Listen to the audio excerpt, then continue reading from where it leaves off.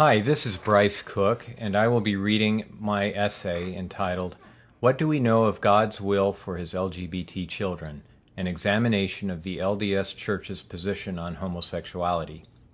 This essay can be found at the website mormonlgbtquestions.com, and the written form of the essay contains extensive footnotes and citations to source documents.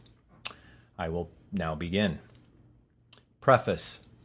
In 1973, Lester Bush published a groundbreaking article in the Mormon journal Dialogue on the history behind the priesthood and temple ban on people of African descent. This article, and the long-forgotten history it brought to light, had an incalculable effect on events leading to President Kimball's 1978 revelation that overturned the ban. While I feel inadequate comparing my effort to Lester Bush's work, his article was a guiding light to me as I set out to write my own, quote, Lester Bush article for LGBT members of the Church. I have felt strongly impressed that such an article is needed more than ever for LGBT people in the same way that Lester Bush's article was needed for black members of the Church in the 1970s. In the 13-plus years since our oldest son came out as gay, followed by a second son 5 years ago, I have studied, read, prayed, and pondered extensively on this subject. More importantly, perhaps, I have gotten to know hundreds of LGBT people on a very personal level. I have observed their lives and struggles, and I feel like I have come to know and understand the unique challenges they and their families face as Mormons. As so many thoughts and impressions have come to me over the years, I finally felt compelled to organize and write them out in what has become this essay. As you read it, I ask that you remember these words from President Dieter F. Uchtdorf. Unfortunately, we sometimes don't seek revelation or answers because we think we know the answers already. Brothers and sisters, as good as our previous experience may be, if we stop asking questions, stop thinking, stop pondering, we can thwart the revelations of the Spirit. Remember, it was the questions young Joseph asked that opened the door for the restoration of all things. We can block the growth and knowledge our Heavenly Father intends for us. How often has the Holy Spirit tried to tell us something we needed to know, but couldn't get past the massive iron gate of what we thought we already knew? Part 1, Introduction. Perhaps no other social issue in recent times has experienced such rapid change in public opinion as that of homosexuality and same-sex marriage. To many, it has been the civil rights struggle of our time. To others, particularly conservative religious people, it is a sign of the moral decay of our time. The LDS Church has been greatly affected by this issue, garnering much negative attention in the media due to its public fight against same-sex marriage, and the perception that it treats LGBT people unfairly. Its positions and policies, particularly the November 2015 policy that labels members in same-sex marriages apostates and prohibits their children from receiving church ordinances, have caused some members to question the Church's stance and others to actually leave the Church. The purpose of this article is to examine the LDS Church's position on homosexuality and same-sex marriage from a doctrinal, moral, and empirical perspective. It is hoped that through such an examination, the thoughtful reader may 1. Gain a better understanding of the Church's justification for this position, even as it faces mounting criticism and membership loss. 2. Gain a more empathetic understanding of what it means to be LGBT in our Church. And 3, sincerely and humbly consider our current state of knowledge about what we as a church believe to be God's will for our LGBT brothers and sisters. As an active believing member of the Church, my hope is that this article will cause members of the Church to think deeply about the questions raised herein and come to their own opinions based on sound reason and personal inspiration. It is not my intent to criticize the Church or undermine faith. Far from it. I hope my fellow members will develop greater faith and a greater ability to receive inspiration about matters that affect their lives and the lives of those they love and care about. Like opinions held by society in general on this issue, the Church's position on homosexuality has evolved quite significantly in recent years, although much of the general membership is likely unaware of the shift. The Church's current official position on homosexuality is perhaps most concisely summarized in its recently updated gospel topic entry on homosexuality, which redirects to same-sex attraction, on LDS.org. Quote, "The Church distinguishes between same-sex attraction and homosexual behavior. People who experience same-sex attraction or identify as gay, lesbian, or bisexual can make and keep covenants with God and fully and worthily participate in the Church. Identifying as gay, lesbian, or bisexual, or experiencing same-sex attraction is not a sin and does not prohibit one from participating in the Church, holding callings, or attending the temple. We may not know precisely why some people feel attracted to others of the same sex, but for some it is a complex reality and part of the human experience." Close quote. The Church's position on same-sex marriage is succinctly stated in Handbook 2. Quote, "As a doctrinal principle based on the Scriptures, the Church affirms that marriage between a man and a woman is essential to the Creator's plan for the eternal destiny of His children. Sexual relations are proper only between a man and a woman who are legally and lawfully wedded as husband and wife. Any other sexual relations, including those between persons of the same gender, are sinful and undermine the divinely created institution of the family. The Church accordingly affirms defining marriage as the legal and lawful union between a man and a woman." Close quote. Before examining why the Church believes that being a homosexual who is naturally and instinctively attracted to those of the same sex is not sinful, but expressing homosexual feelings and desires is a sin, even within lawful monogamous marriage, it is helpful to first understand the origination of the Church's position and how it has changed over time. Historical background. For much of recent history, the Church's views on homosexuality have reflected those of society in general.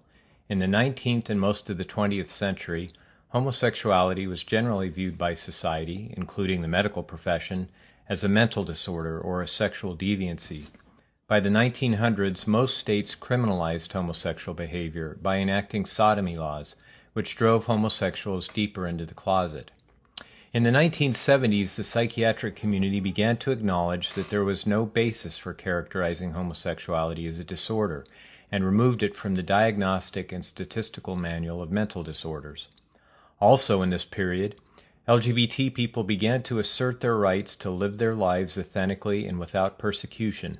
Mainstream media started giving more favorable coverage of homosexuals, and societal views ever so slightly began to shift. The Church's stance in this period, however, remained unchanged, with Spencer W. Kimball, Mark E. Peterson, and Boyd K. Packer being the Church's primary voices on this topic through the 1970s and 1980s. They spoke about homosexuality with disdain and disgust, which reflected the sentiment of their generation. They saw society softening towards homosexuality, including decriminalization, as evidence of society's deterioration. Because it had been hidden and rarely spoken of in the past, but was now becoming more open and accepted, these church leaders saw it as a rapidly spreading contagion that was infecting society and even the church, and was thus a dangerous threat to marriage and family. However, in demonizing homosexuality, they also demonized homosexuals, which caused untold despair and self-loathing among young LDS gay people trying to come to terms with their homosexual feelings in that era. Spencer W. Kimball's popular book, The Miracle of Forgiveness, first published in 1969, devoted an entire chapter to homosexuality entitled Crime Against Nature.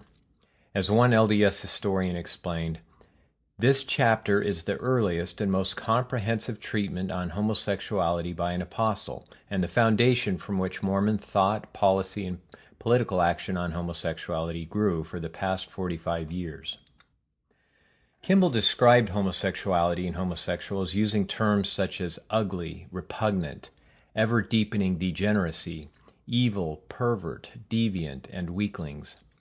He taught that it was a spiritual disease that could be cured, and to those who felt otherwise he responded, "How can you say the door cannot be opened until your knuckles are bloody, till your head is bruised, till your muscles are sore? It can be done." The curable disease mindset, based on obsolete psychological thought from the 1950s and 1960s, was embraced by Kimball and other church leaders because it aligned with their spiritual views of homosexuality. They believed that homosexuality was a psychological or spiritual malady that could be cured through intense repentance, self-mastery, and even marriage to the opposite sex. This belief informed the Church's ecclesiastical approach and training of leaders, as well as Mormon mental health therapists, for years to come, and it was probably the most psychologically and spiritually damaging of all the Church's teachings on homosexuality. Almost all gay Mormons, particularly those over the age of 30, have gone through intense periods of fasting, prayer, and hyper-religiosity, pleading with God to change this fundamental aspect of their core nature, only to fall into despair and self-recrimination when the promised change never came. Most of them at one time or another thought of suicide as the ultimate cure, and some carried it out. Many of them married at the counsel of their church leaders, believing in good faith that if they married in the temple, kept their covenants, and raised a family in the church, God would finally cure them. Other than the suicides, these are some of the most tragic stories I am aware of, as so many, if not most, of these marriages ended with both parties being spiritually and emotionally scarred. While the curability mindset has since been mostly abandoned by the Church, it still lingers on in the minds and beliefs of many who cannot believe that God would create people as homosexuals, people who seemingly have no place in our theology or God's eternal plan for families, and not give them a means to be cured. Elder Packer, who is one of the last public holdouts of this mindset among the brethren, famously expressed this sentiment in his October 2010 conference address, wherein he asked, "Why would our Heavenly Father do that to anyone?" only to have it removed from the Church's official transcript days later. The following table compares key aspects of the Church's past and present position on homosexuality. The first column contains quotes from the past position on various topics, and the second column has the present position, also evidenced by quotes from church leaders and sources. With respect to the topic, is it a choice, the past position, according to President Kimball's The Miracle of Forgiveness, stated, "Many have been misinformed that they are powerless in the matter, not responsible for the tendency, and that God made them that way. This is as untrue as any other of the diabolical lies Satan has concocted. It is blasphemy. Man is made in the image of God. Does the pervert think God to be that way?"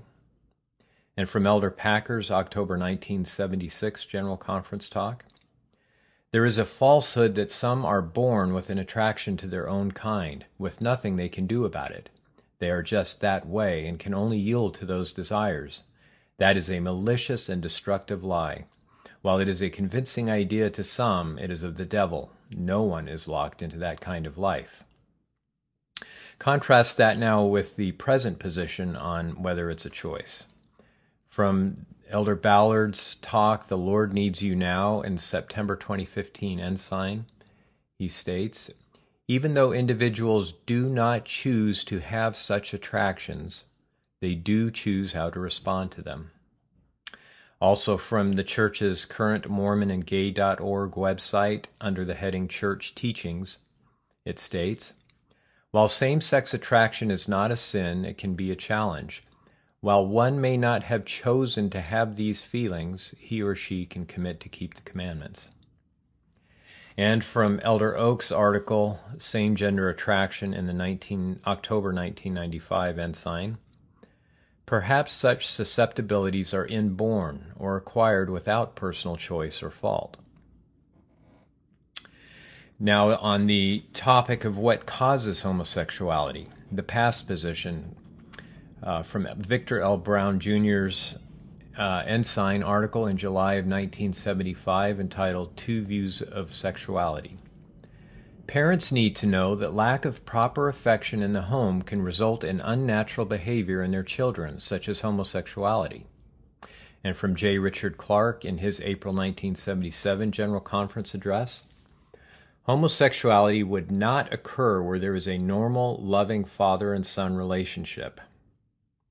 And finally, from Hartman Rector's April 1981 General Conference Address, if children have a happy family experience, they will not want to be homosexual, which I am sure is an acquired addiction, just as drugs, alcohol, and pornography are. The promoters of homosexuality say that they were born that way, but I do not believe this is true. It should be noted that Elder Rector's talk was heavily edited in the official written transcript, and the passage that I just read is from the audio version. Now for the current position on what causes homosexuality. From the church's current MormonandGay.org website, the topic, 10 Tips for Parents. Don't blame yourself for your child's same-sex attraction. This is no one's fault. Blame is neither necessary nor helpful. From the Elder Oaks and Elder Wickman interview in 2006 on homosexuality, we surely encourage parents not to blame themselves, and we encourage church members not to blame parents in this circumstance. Continuing on with the past position on causes of homosexuality, from President Kimball's Miracle of Forgiveness. What is more, masturbation too often leads to grievous sin, even to that sin against nature, homosexuality. And from President Kimball's talk in November 1980 Ensign, he states, sometimes masturbation is the introduction to the more serious sins of exhibitionism and the gross sin of homosexuality. From President Kimball's talk, God Will Not Be Mocked, in November 1974 in the Ensign, every form of homosexuality is sin. Pornography is one of the approaches to that transgression.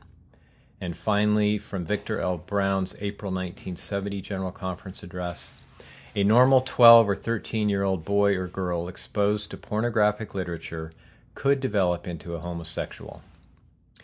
So these statements all were based on masturbation and pornography being causes of homosexuality. And here's the church's current position. From Elder Oaks and Wickman interview in 2006, and also cited in the current MormonandGay.org church teachings, it states, the church does not have a position on the causes of any of these susceptibilities or inclinations, including those related to same-gender attraction. Those are scientific questions. Whether nature or nurture, those are things the church does not have a position on. Also from the Elder Oaks and Wickman interview in 2006, why somebody has same-gender attraction, who can say? So it should be noted that in none of the church's literature on this subject, including all its publications and the current website, MormonandGay.org, does it say anything about pornography or masturbation leading to homosexuality. Continuing on in this table, the topic, is it curable? Past position from President Kimball's Miracle of Forgiveness. He states, curable and forgivable with effort. After consideration of the evil aspects, the ugliness, and prevalence of the evil of homosexuality, the glorious thing to remember is that it is curable and forgivable. Certainly it can be overcome. Also from the same book, and while the number of divorces causes us to fear and admit it partly to be true, the principle of marriage is right. Some have changed their desires and yearnings and have convinced themselves that they are different and have no desire toward the opposite sex. But let this individual repent of his perversion, force himself to return to normal pursuits and interests and actions and friendships with the opposite sex, and this normal pattern can become natural again. For the current position on whether it's curable, MormonandGay.org frequently asked questions states, a change in attraction should not be expected or demanded as an outcome by parents or leaders. From Elder Holland's October 2015 General Conference Address, in which he talked about a missionary with same-sex attraction who came home early, he stated, I must say this son's sexual orientation did not somehow miraculously change. No one assumed it would. And finally, from the Elder Oaks and Wickman 2006 interview, President Hinckley, faced with the fact that apparently some had believed marriage to be a remedy, and perhaps that some church leaders had even counseled marriage as the remedy for these feelings, made this statement: "Marriage should not be viewed as a therapeutic step to solve problems such as homosexual inclinations or practices." With the passing of Kimball, Peterson, and Packer, and the continued evolution in our understanding of homosexuality, many fundamental aspects of the Church's position, such as cause and curability, have changed, as demonstrated in the above table. In addition, the harsh, condemning rhetoric used by Kimball, Peterson, and Packer gave way to the softer, more compassionate tone of Oaks, Holland, and Christofferson. Many in the general church membership also began to soften their stance as they observed openly gay co-workers, neighbors, and their own family members living happy, productive lives once they cast off the shame and condemnation they were raised with. A 2015 Pew Research Center survey of Christian groups' acceptance of homosexuality found that Mormons experienced the largest increase in acceptance rates compared to all other denominations, going from 24% in 2007, which was second lowest after Jehovah's Witnesses, to 36% in 2014, which was now tied with evangelicals at second lowest, and that was a 50% increase in acceptance. However, as church leaders saw their members following society's trend towards greater acceptance of homosexuality, including same-sex marriage, they began to speak out strongly again, focusing their attention and rhetoric on the evils of same-sex marriage. While leadership no longer embraced all the opinions of the Kimball generation, they still held strongly to that generation's belief that same-sex marriage was a dangerous threat to traditional marriage in society. The church began entering the political arena like never before, fighting same-sex marriage legislation and lobbying for ballot initiatives and legislation that defined marriage as only between one man and one woman. The political action started with Hawaii in 1994 and culminated with a bruising public battle over California's Proposition 8 in 2008, which sought to define marriage as only between a man and a woman. The church and its members were the largest donors in the Prop 8 fight, which won at the ballot box but was soon overturned in court. Ironically, this political fight may have done more to garner sympathy for gay people and galvanize public support for same-sex marriage, including its ultimate legalization, than any other event. After Prop 8, the church tended to stay out of the public political arena on these issues and instead focused on teaching the doctrine of traditional marriage and family with greater emphasis and frequency within the church, although it continued to have its lawyers quietly file amicus briefs in court cases around the country. Rather than getting involved in public lobbying itself, the church has encouraged its members to stand up for traditional marriage as a necessary foundation for religious freedom, its recent rallying cry. While always quick to affirm its stance that same-sex marriage and homosexual behavior are grievous sins, the Church in just the last few years has taken a number of steps that demonstrate improved understanding of and greater compassion for its LGBT members. For instance, in 2012, the Church quietly released its original MormonsandGays.org website. The enlarged headnote on the homepage contained the following statement: "Where the Church stands. The experience of same-sex attraction is a complex reality for many people. The attraction itself is not a sin, but acting on it is. Even though individuals do not choose to have such attractions, they do choose how to respond to them. With love and understanding, the Church reaches out to all God's children, including our gay and lesbian brothers and sisters." In 2013, in response to the Boy Scouts of America's policy change allowing gay youth to participate, and after some previous mixed messages indicating the Church might pull out of the BSA, the Church affirmed its support for the BSA policy change. In 2015, in January, the Church held a news conference and released video messages from leaders on a fairness for all approach, which sought to balance religious freedom with reasonable safeguards for LGBT people. The Church said that it publicly favored laws and ordinances that protect LGBT people from discrimination in housing and employment.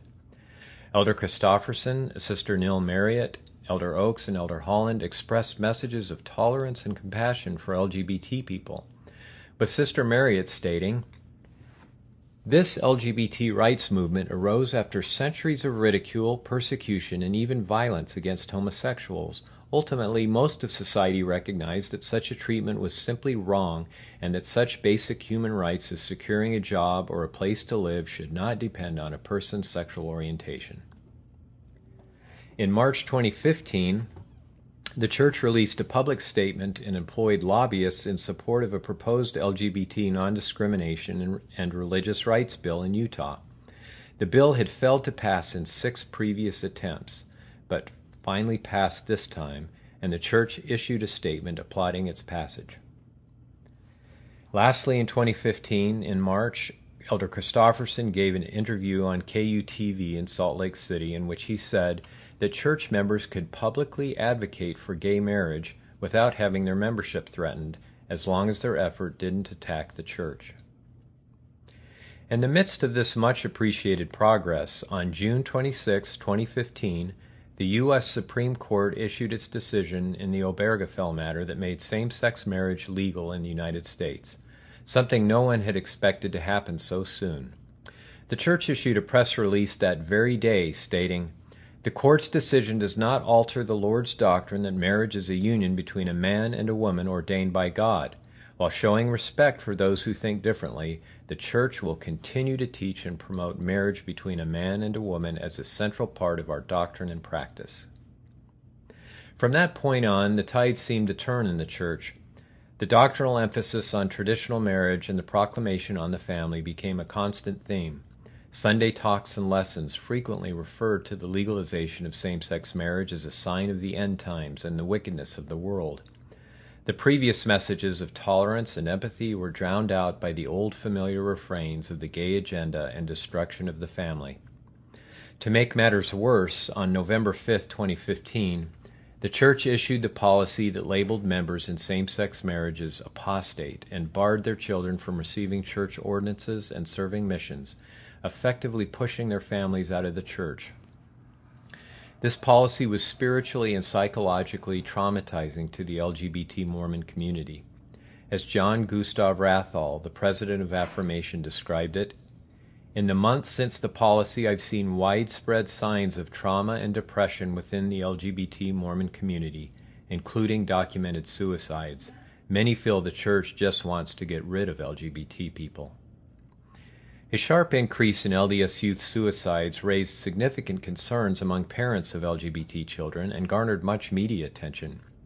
As if to balance the recent hardline rhetoric, the church finally responded with a conciliatory statement and an unprecedented series of articles in the church-owned Deseret News on LGBT issues, including references to resources it had previously not endorsed.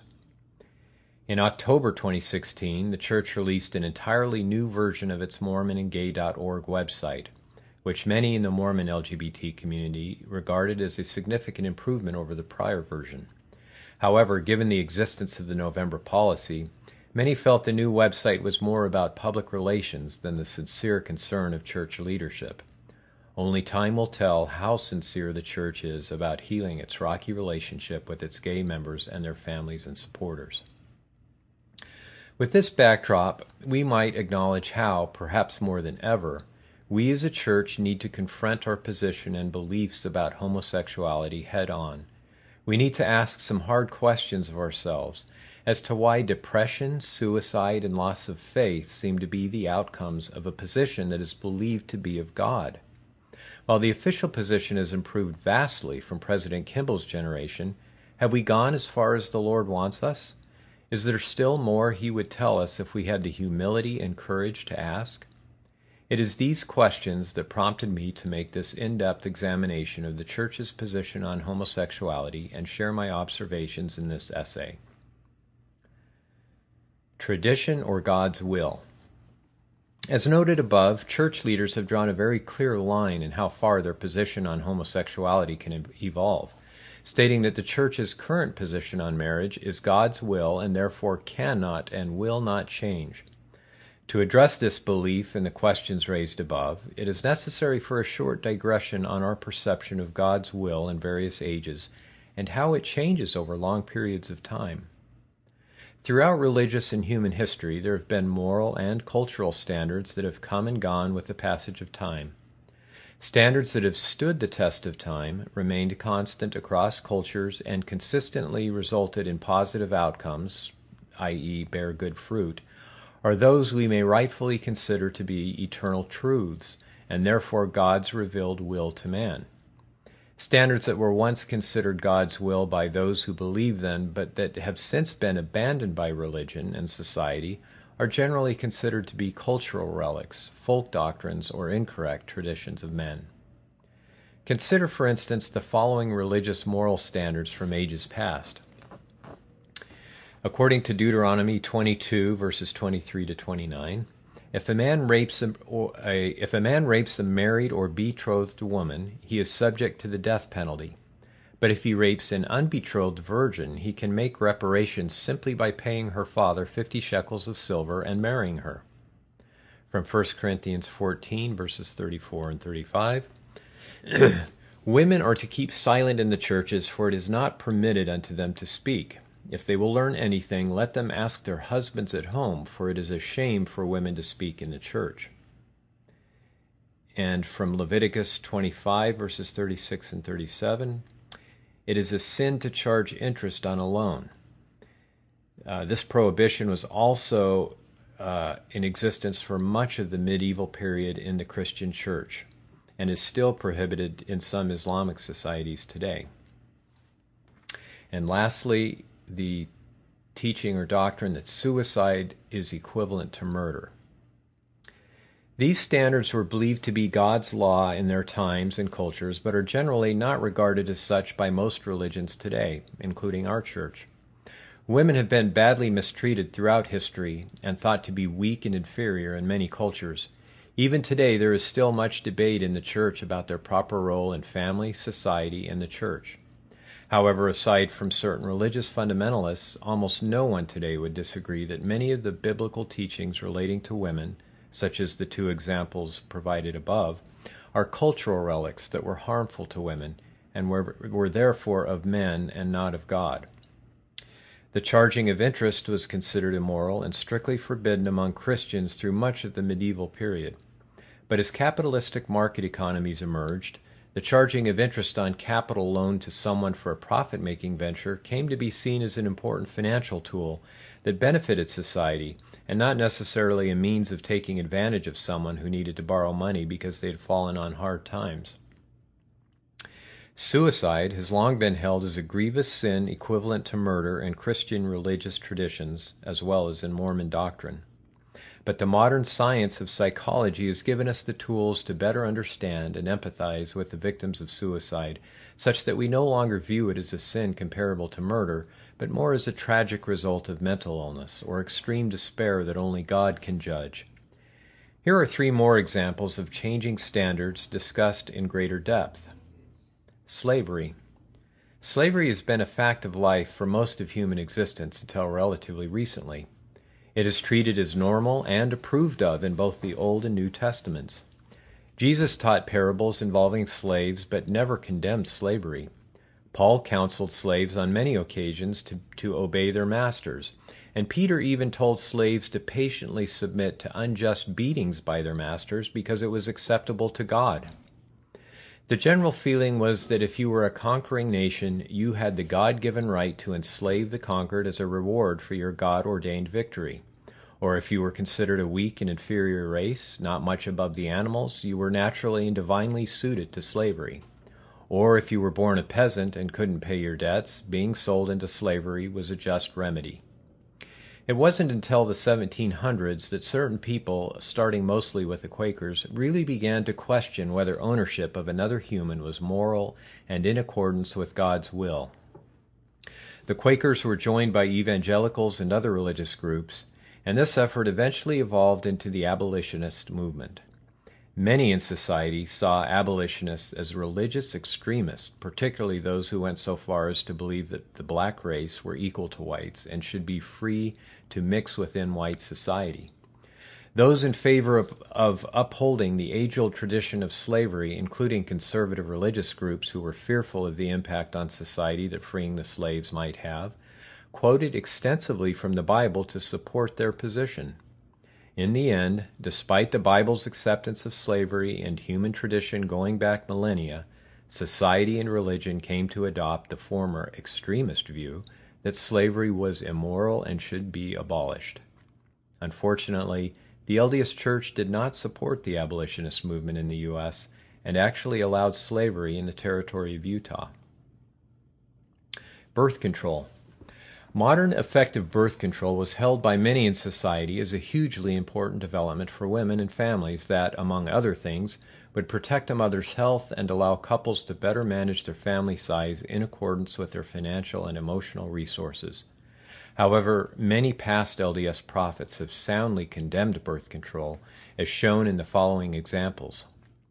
From Joseph Fielding Smith in Doctrines of Salvation, published in 1954. Birth control is wickedness. The abuse of this holy covenant has been the primary cause for the downfall of nations. When the sacred vows of marriage are broken and the real purpose of marriage abused, as we find it so prevalent in the world today, then destruction is inevitable.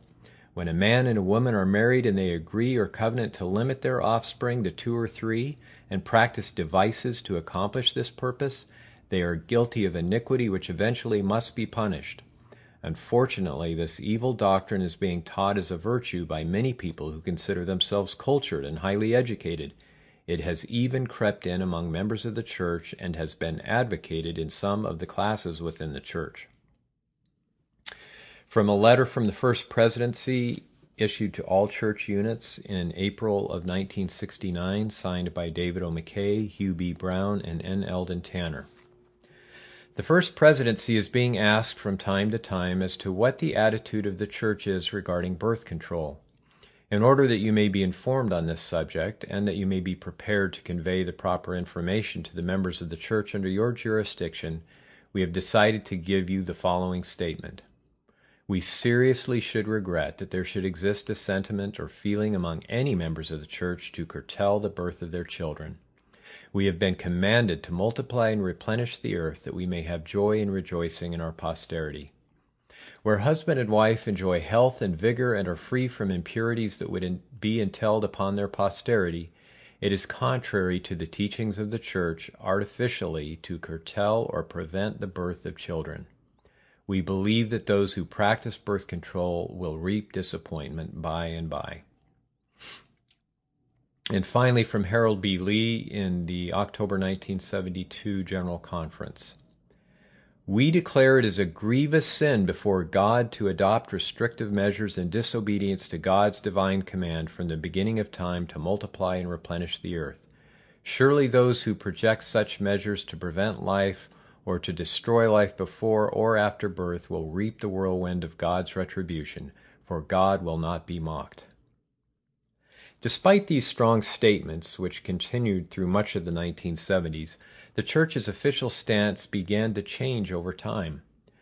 The current Church Handbook of Instructions, 21.4.4, doesn't even include the words birth control other than in the heading of a section which states the following. It is the privilege of married couples who are able to bear children to provide mortal bodies for the spirit children of God, who they are then responsible to nurture and rear. The decision as to how many children to have and when to have them is extremely intimate and private, and should be left between the couple and the Lord. Church members should not judge one another in this matter.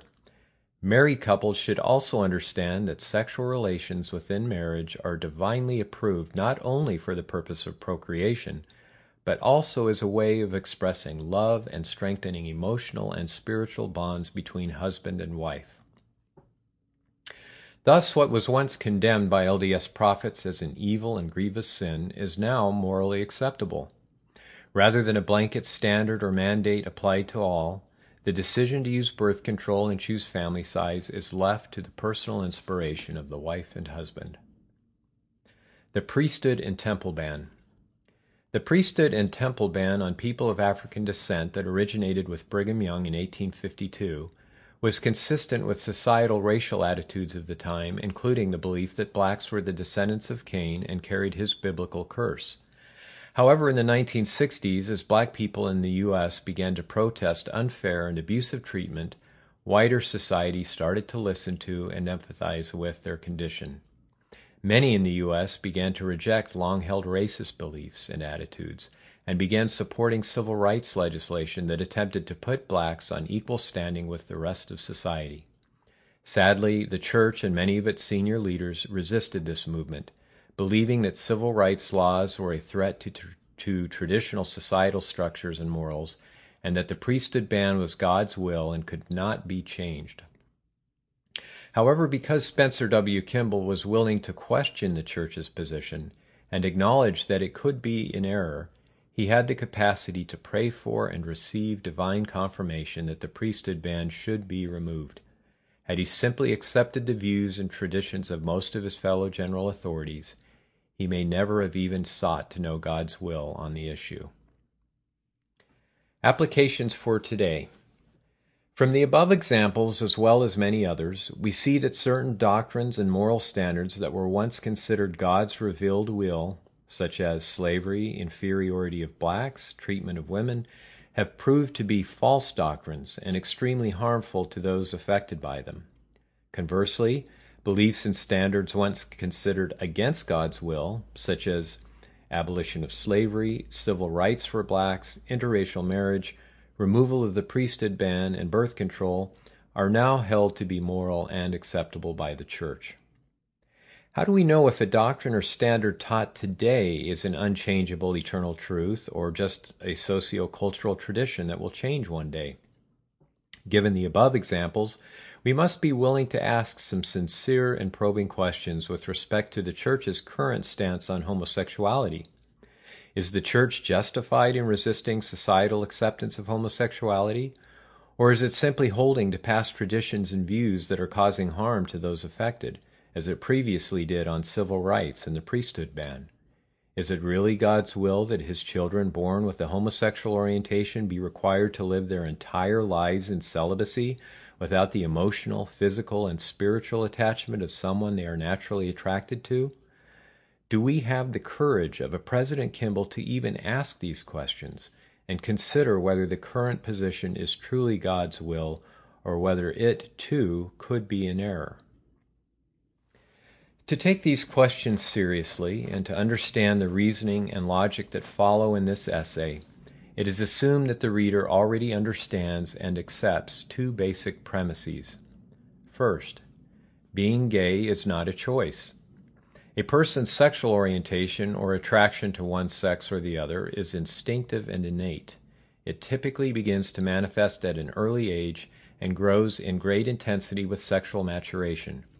While the etiology of sexual orientation is not yet fully understood, although there is strong evidence of a biological genetic component, we have the testimony of countless numbers of gay people, including members of our own church, who have told us that their sexual orientation is innate and not chosen, and that intensive and persistent effort to change it has not succeeded. And the second premise, homosexuals are just as capable as heterosexuals of forming committed, love-based relationships with a person they are naturally attracted to, and those relationships can be just as edifying and meaningful as the relationships formed by heterosexual couples. If you do not know any gay people personally and have not had the opportunity to really talk to them about their life experience, particularly those who are in committed same-sex relationships, you may not be able to accept either or both of these above premises, and therefore may be unable to seriously consider what follows in this essay. If that is the case, to make this essay more meaningful, perhaps you can accept these premises on a hypothetical basis until you have the opportunity to get to know a good number of gay people, understand their experience, and then make your own observations. Part 2. Examination of the Church's position from a doctrinal basis. The primary source of doctrine in our Church is canonized Scripture, the four standard works, as well as the open canon of continuing revelation that comes through the words of those we sustain as latter-day prophets, seers, and revelators. Both of these forms of doctrine are addressed below. Canonized Scripture. With respect to canonized scripture, there is very little content on homosexuality and nothing that addresses the modern development of love-based same-sex relationships and marriage. The Latter-day Scriptural canon, the Book of Mormon, Doctrine and Covenants, and Pearl of Great Price, contain no prohibition against and are completely silent on homosexuality. In the four Gospels of the New Testament, Jesus spoke of marriage, divorce, and the sin of adultery, but he never directly addressed homosexuality. The two most direct passages in the Bible come from the Law of Moses and an epistle of Paul. Leviticus 18:22 states, "Thou shalt not lie with mankind as with womankind. It is an abomination."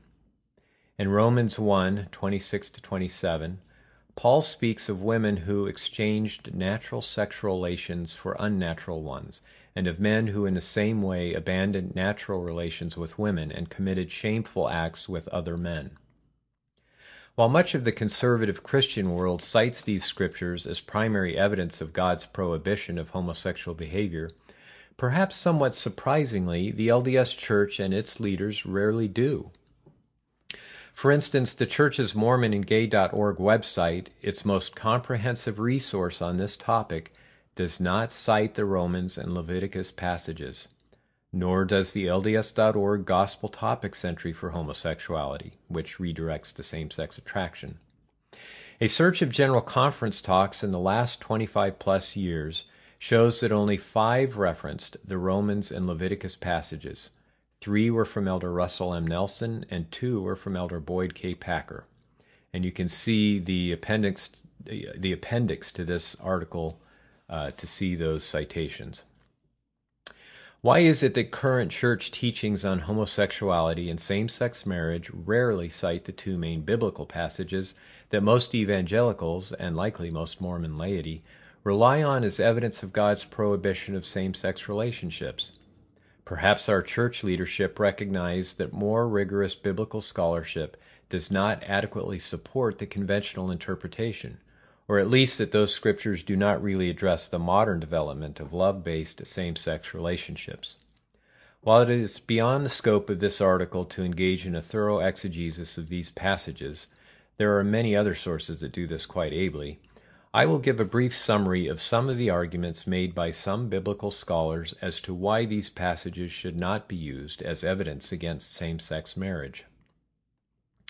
The Leviticus passage is one of many prohibitions given to the children of Israel to set them apart from their Canaanite and Egyptian neighbors as God's covenant people. Like other moral codes in ancient times, the Law of Moses had specific restrictions pertaining to diet and sexual relations. Some of them we follow today, others we do not. For instance, women who were menstruating were considered unclean, as was anything or anyone they touched. Having sex with a menstruating woman was strictly forbidden and required excommunication of both participants. Similarly, the eating of unclean animals such as shellfish was considered an abomination and strictly forbidden. No one in our church today considers these laws to be binding or doctrine, even though they are in the Bible. The belief in biblical inerrancy is what allowed generations past and present to cite Scripture in support of slavery, genocide of heathen people, denying women the right to vote, treating women as the property of their husbands, and putting homosexuals to death, to name a few. As Mormons, we believe the Bible to be the Word of God as far as it is translated correctly, and therefore have some latitude in trying to discern what is of God and what is of man, time, and culture. In this way, we see that there are many ideas, beliefs, and even commandments found in ancient Scripture that have not stood the test of time and are not believed to be of God. Therefore, we need not be inextricably bound by the Leviticus passages on homosexuality any more than we are by the passages regarding dietary codes and other sexual mores of that time. Paul's treatment of homosexual sex in Romans, and in a few other places, was likely addressing the sexual practices common in his time and culture. Greco-Roman society viewed homosexual sex as indicative of excessive sexual desire, not as a distinct sexual orientation. Indeed, the Greeks and Romans accepted forms of homosexual behavior that would not be acceptable by many of today's standards, including prostitution, master-slave sex, and pederasty. It is these practices that Paul was speaking against, not the modern development of egalitarian love-based homosexual relationships, a concept unknown in those times, and for that matter, egalitarian love-based heterosexual marriage was also a relatively modern development unknown in that time. By decrying various forms of sexual promiscuity, including the homosexual behaviors common in his time, Paul was calling for Christians to reject lasciviousness and promiscuity in favor of virtuousness and chastity. Other biblical teachings on marriage and celibacy can help us understand how we might be able to accept a departure from biblical tradition. Jesus explicitly taught on 3 separate occasions, including in the Book of Mormon, that anyone who divorced and remarried, or even someone who married a divorced person, was guilty of adultery. This teaching is about as straightforward and unambiguous as it gets, and yet our church doctrine does not prohibit divorce, even of a temple ceiling, as, for instance, the Catholic Church does. Why has our church been willing to make exception to this clear teaching from the Savior himself? Nothing in LDS canon or Latter-day Revelation changed what Jesus taught about divorce, yet the church's acceptance of divorce is at direct odds with his teachings. Historically speaking, this acceptance is likely related to our practice of polygamy, which was quite liberal in its allowance of divorce because of the difficult circumstances polygamous relationships sometimes created. But it may also relate to the acknowledgement that mortal life and relationships can be messy and imperfect, often falling short of the ideal. Yet with mercy and understanding, the Church allows our members who fall short of that ideal to divorce and remarry, or maybe recognizes the reality that people will do so regardless of church mandate. We might ask whether the same mercy could be extended to our gay members whose situation does not fit the heteronormative ideal. After hearing Jesus' condemnation of divorce, his disciples observed, "It is not good to marry," which prompted further teaching from Jesus on the subject of celibacy. Jesus' response to his disciples' observation was that, quote, "all men cannot receive this saying save they to whom it is given." In other words, celibacy is not a universal requirement, but can be a gift to some people. He then explained how some eunuchs, or those who have no desire or attraction for a woman, were born that way. Some were made eunuchs of men, which was a common station in the ancient world, and, perhaps most interestingly, some made themselves eunuchs or celibate for the kingdom of heaven's sake. He again reiterated that this was not a universal principle, stating, "He that is able to receive it, let him receive it." What does this mean for our gay brothers and sisters? Perhaps there are some gay members who feel they are among the few to whom it is given to be able to live a life of celibacy in order to fully devote themselves to Christ and his gospel, or under current circumstances, to simply remain in full fellowship in the church. Because they are able to receive it, they willingly make themselves celibate for the kingdom of heaven's sake. But we must remember that the ability to make this great sacrifice is a gift given to few, and not a universal requirement, at least not required of any of our heterosexual members. Most of us believe that it is not good for man to be alone, and that marriage and lifelong companionship with the one we love is a crowning experience of mortal life. Are the biblical prohibitions against homosexual relations applicable to those in loving, committed relationships, or are they like the biblical and religious traditions that have not stood the test of time? Perhaps with respect to some of these ancient laws, there are underlying doctrinal concepts that are eternal, even if the specific laws themselves were not. For instance, biblical prohibitions against usury or interest are not relevant by today's standards, but the underlying concept of not taking financial advantage of others would seem to be an eternal principle. And while we no longer judge suicide as equivalent to murder, we still believe in the underlying concept of the sanctity of human life. By the same token, perhaps the eternal principle underlying the biblical prohibition on homosexual relations pertains to the law of chastity, which teaches that the greatest and most meaningful expression of human sexuality is found in an exclusive, committed, love-based relationship, that is, marriage.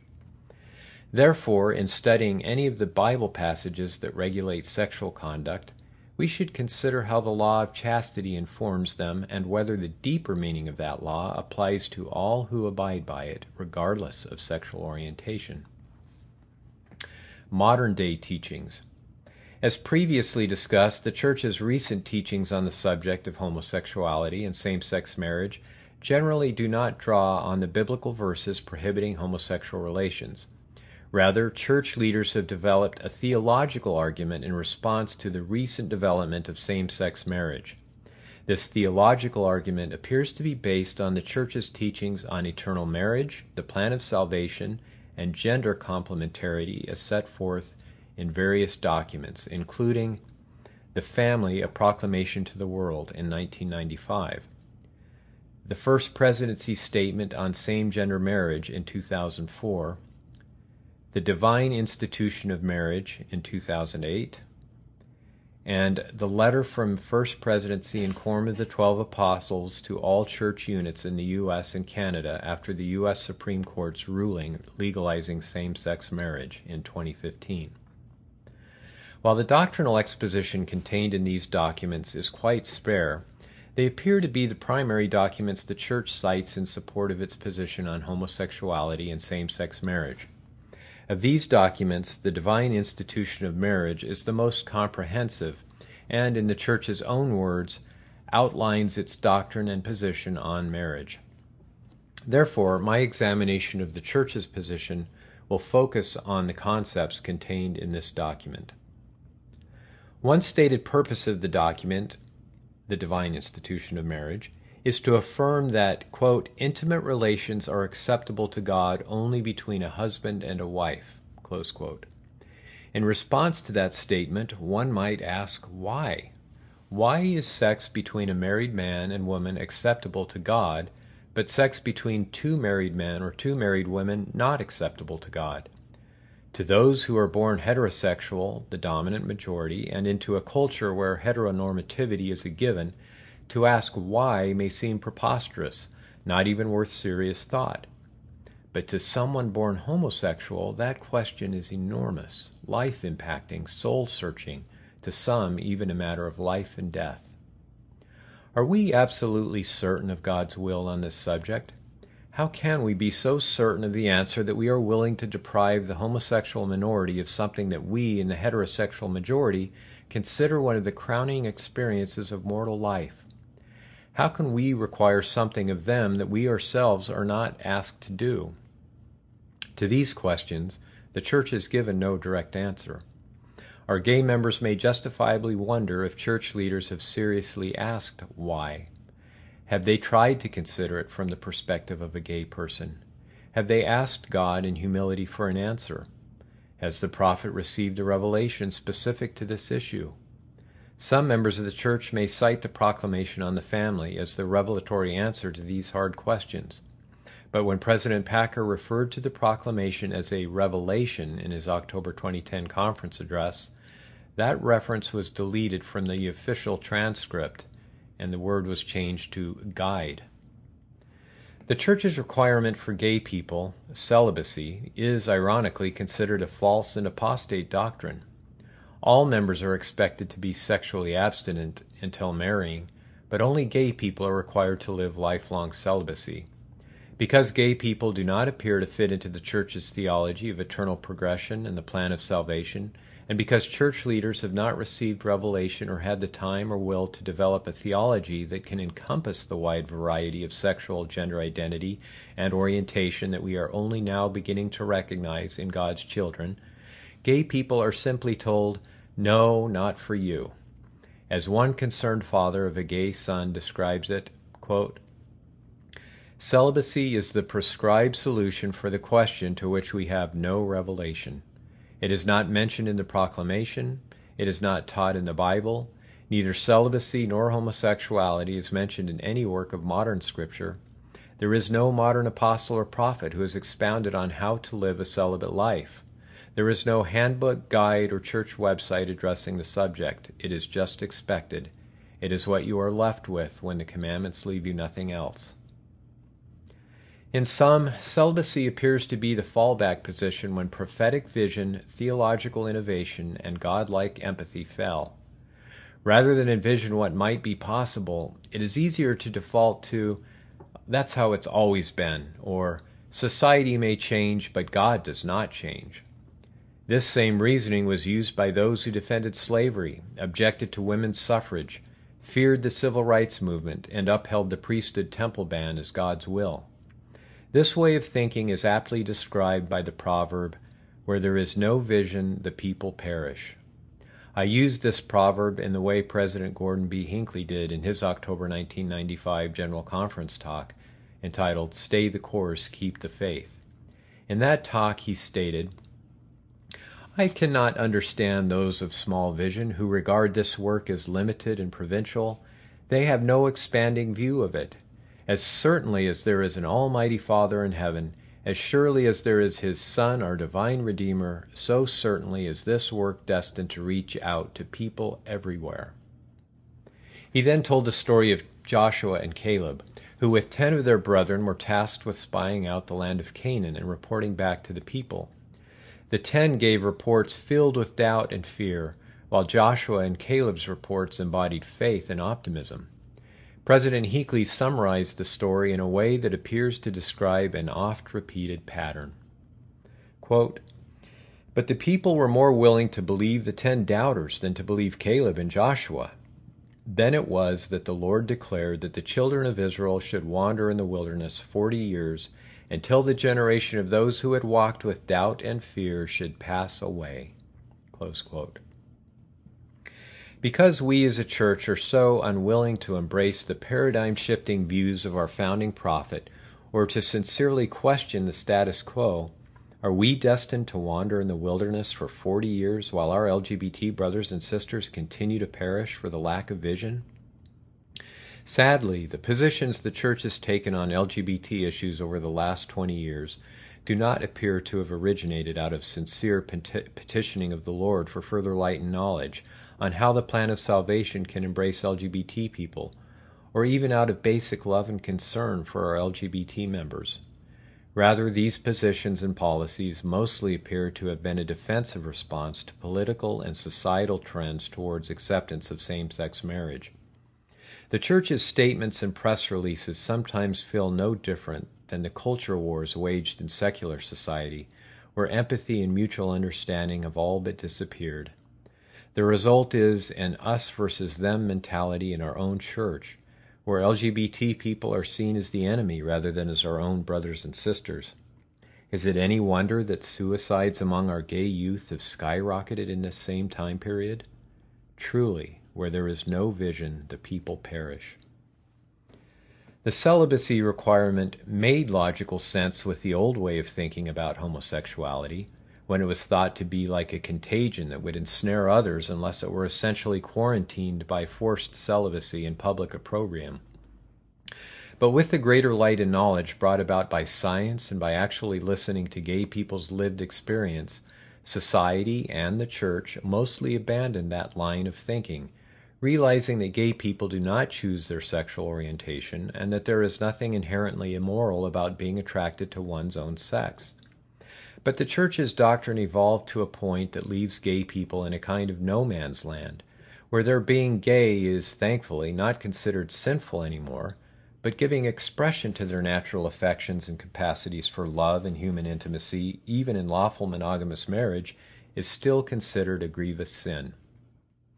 If the church has been able to change its position on the causes and nature of homosexuality so dramatically from the incorrect teachings of past prophets, based on science, listening to the experiences of LGBT people and their families, and hopefully based on enlightenment and divine inspiration, why is its position on same-sex relationships and marriage still informed by the teachings of those same past leaders whose understanding was unenlightened and incorrect?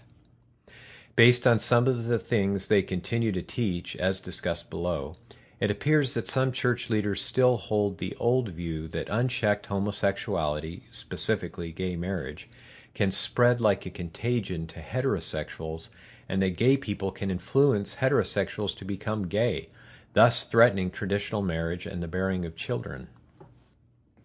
Having mostly publicly abandoned the old view that homosexuality is a chosen condition that goes against God's will by its very being, the Church's rationale for lifelong celibacy now focuses on the divinity of marriage and the divine roles of husband, father, and wife, mother, declaring that marriage can only be between a man and a woman. In the Divine Institution of Marriage document, the Church makes three chief arguments in support of this declaration and in opposition to same-sex marriage. None are new or unique. All have been cited in legal briefs and in non-LDS sources by parties opposed to same-sex marriage at one time or another. First is the procreation argument, which states that marriage is closely linked to procreation and only a man and a woman have the biological capacity to procreate, therefore only men and women should be allowed to marry. The first problem with the procreation argument is that it is only applied to homosexuals but not to heterosexual couples. Heterosexual couples who do not have the biological capacity to procreate due to menopause, disease, or injury are still able to marry. And there are couples who have been previously married, had children, then gotten divorced or been widowed, and find themselves wanting to remarry but not wanting to have more children. The couples in these marriages are either unable or not desirous to fulfill God's injunction to Adam and Eve to multiply and replenish the earth. Yet, according to the Church's position, God still accepts these marriages that are entered into solely for love and companionship. Furthermore, as quoted above in the Church Handbook of Instructions, married couples should also understand that sexual relations within marriage are divinely approved not only for the purpose of procreation, but also as a way of expressing love and strengthening emotional and spiritual bonds between husband and wife." Close quote. Thus, the Church does not require marriage and sexual relations within marriage to be solely for the purpose of procreation with respect to heterosexuals, so why does it use the procreation argument against homosexuals? If heterosexuals who have no ability or intention to procreate are allowed to marry solely for love and companionship, why can't homosexuals also be allowed to marry solely for love and companionship? If they have the same capacity as heterosexuals to form loving, lasting unions, and their intimate relations within those marital unions also serve as a way of expressing love and strengthening emotional and spiritual bonds, then how do we know that such unions are not divinely approved? Another problem with the procreation argument is that it is inconsistent with the Church's prescription of celibacy for gay people. The Church argues against same-sex marriage because a gay couple is unable to procreate and propagate the species, yet the Church's prescription of celibacy has the same outcome. Whether in a same-sex marriage or living in celibacy, a gay person's ability to procreate doesn't change.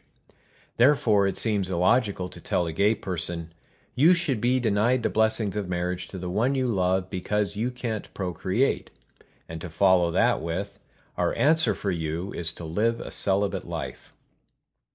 Finally, there is the unfounded fear that because gay people can't procreate, society's acceptance of same-sex marriage would result in rapidly declining birth rates and the depopulation of a nation. This logic seems to be based on the old contagion view of homosexuality, and that acceptance of same-sex marriage would somehow influence heterosexuals to change their sexual orientation or to stop procreating. This view is hard to fathom. For those of us who are heterosexual, can we imagine becoming attracted to our own sex and losing all attraction to the opposite sex simply because we know happily married gay people? Whether married or single, gay people, who have always existed and who make up a small minority of the population, aren't going to affect national birth rates and aren't going to cause straight people to turn gay. The second argument in the divine institution of marriage is the complementarianism argument, which basically states that only marriage between a man and a woman is ordained of God because of the complementary natures of male and female. The marriage document states, The special status granted marriage is nevertheless closely linked to the inherent powers and responsibilities of procreation and to the innate differences between the genders. By contrast, same-sex marriage is an institution no longer linked to gender, to the biological realities and complementary natures of male and female." Close quote. Complementarianism is the theological view that men and women have different but complementary roles and responsibilities in marriage, family life, religious leadership, and elsewhere. The Church appears to accept complementarianism as doctrine, and further holds that the complementarity of male and female provides a rationale for denying marital unions to those of the same sex. The first problem with this rationale is that it seems to imply that true romantic, emotional, spiritual love can only exist between male and female, and that a same-sex couple, because they do not have complementarity of biological sex, are incapable of that kind of love. This assumption can be tested by observing and talking to same-sex couples about their relationships. Once you really get to know such couples, particularly those who have been together for many years, any doubts about the reality of their love and companionship are easily dispelled. It is true that the opposing but complementary nature of the sexes has inspired art, music, literature, and philosophy throughout the ages. There is beauty and mystery in contemplating the unity of opposites symbolized in the union of male and female. But is this aesthetic made any less true or beautiful by the existence of same-sex unions? The male-female aesthetic holds true for the vast majority of the world's population. Is it really threatened by the small minority of gay people whose biological reality does not encompass romantic love and desire for the opposite sex, but who are perfectly capable of love for those of the same sex? The existence of gay people, with their unique gifts, abilities, and love, could be seen as another expression of the wondrous variation found in all God's creations. As children of God, gay people have their own unique aesthetic that should be considered complementary but in no way destructive to the heteronormative aesthetic. The Church frequently cites the creation narrative in making its argument. In Genesis, we read of God creating Adam and stating, "It is not good that man should be alone," then making a woman as a helpmeet for him, who was later referred to as Adam's wife. But is it right to interpret this account as an edict against same-sex marriage? Such an interpretation reads more into the narrative than is actually there. Just because God created a man and woman in the beginning and intended for them to pair up and procreate doesn't mean that the gay people he created aren't also intended to be able to pair up according to their natural-born attraction. Some may argue that this account illustrates a divine pattern for marriage that same-sex marriage violates. But that divine pattern, a marriage between one man and one woman, was broken repeatedly in the Bible, and of course in our own church, by the practice of polygamy. In addition, that original biblical pattern had to allow for incestuous marriages among Adam and Eve's children and posterity, which was later strictly prohibited in the law of Moses and by the standards of most societies. This observation shows us that we should be careful about taking this story too literally or extrapolating it to situations to which it does not apply in order to support a particular position. Some look to the future state of an eternally married man and woman, the potential to become like our heavenly parents, and the mention of continuation of the seeds found in Doctrine and Covenants section 132:19 as evidence of some kind of spiritual procreation that precludes same-sex marriage in the afterlife. Even if these theological ideas are taken literally, they are not weakened or negated by allowing the small number of God's children who do not fit that mold the opportunity to marry in this life. Moreover, there are 3 degrees in the celestial kingdom, and only one requires the new and everlasting covenant of marriage, according to section 131, verses 1 through 4. And the new and everlasting covenant of marriage was taken by early church leaders and early members of the church to mean plural marriage, but has now been defined as eternal marriage between one man and one woman. So even taking a very literal approach to this scripture, there are still 2 degrees in the celestial kingdom that do not require marriage between a man and a woman, or women, which could leave room for same-sex married couples as well as single individuals. Perhaps most importantly, the limited extent of our knowledge of the afterlife regarding sex, procreation, marriage relationships, and becoming heavenly parents should cause us to be more humble and cautious in how we interpret and apply this knowledge. Terrell Given's exhaustive treatment of these doctrines and their genesis shows how little we really know. For example, he states, "The impossibility of establishing with certainty Joseph Smith's position on spirit birth as opposed to spirit adoption is one of many points of indeterminacy in the Mormon past, and a reminder of how much fog enshrouded a narrative that is at times depicted as clear and unfailingly linear in the modern church. It is possible that Smith was undecided relative to two scenarios of human creation. More likely, perhaps, is the fact that neither adoption nor procreation is an adequate human analog for the process by which Smith believed eternally existing intelligent element, or beings, to be transformed into individual human spirits." Close quote. Are we justified in imposing such a drastic restriction on our gay brothers and sisters in this life based on doctrinal speculations that may be more metaphorical than literal, and about which we have little to no actual revelation? Should incomplete, uncertain knowledge of the specifics of the afterlife trump what we can know with certainty in this life? That Heavenly Father's gay children are fully capable of forming loving, meaningful relationships with those to whom they are naturally attracted. Allowing gay people the right to love and marry in accordance with their biological reality need not threaten the doctrines that spring from the creation narrative of Adam and Eve, or the eternal nature of the family or eternal progression. Those doctrines still apply to the vast majority of God's children who are heterosexual. If we cease trying to shoehorn gay people into conformance with those doctrines, allowing them the same blessings and benefits that heterosexuals derive from marriage, it would not negate, devalue, or change in any way these doctrines as they apply to heterosexuals. We would just have to humbly acknowledge that at the present time we do not have answers for how those doctrines relate to God's LGBT children, but that we are confident He has a wondrous plan for them and loves them as much as He does His heterosexual children. The third argument from the divine institution of marriage is the families and children argument, which basically says redefining marriage will further weaken the institution of marriage and undermine the family.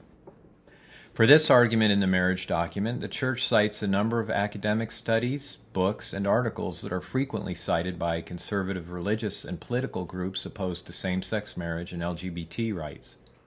While traditionally there has been much mistrust by church leaders and membership of academia, particularly the social sciences, on issues of family and marriage, the Church has embraced the sources that align with its position. However, by citing only those sources that align with its position and ignoring the numerous studies and personal experiences that reach different conclusions, the Church's document is lacking in intellectual integrity. Moreover, if the Church is going to step out of the realm of doctrine and theology and into the realm of academic research and political punditry, it can no longer hold its position to be inerrant, unchallengeable, or equivalent to the voice of God. To the extent its position relies on science and reason, which is generally a good thing in my opinion, it should be subject to thorough examination such that ultimately truth will prevail. Or as Brigham Young said, "Be willing to receive the truth, let it come from whom it may." Close quote. Before addressing the specific claims in this section, it should be noted that using families and children as an argument against same-sex marriage is a non sequitur. Unlike heterosexual marriage, children do not automatically result from a same-sex marriage, and the banning of same-sex marriage will not stop gay couples from having children. Therefore, if the Church opposes gay couples raising children, that should be the subject of its prohibition, not same-sex marriage.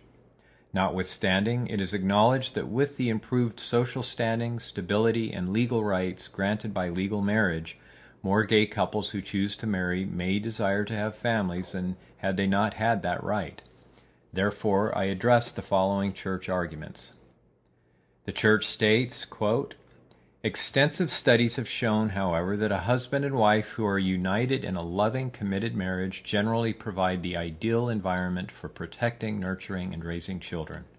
This is in part because of the differing qualities and strengths that husbands and wives bring to the task by virtue of their gender.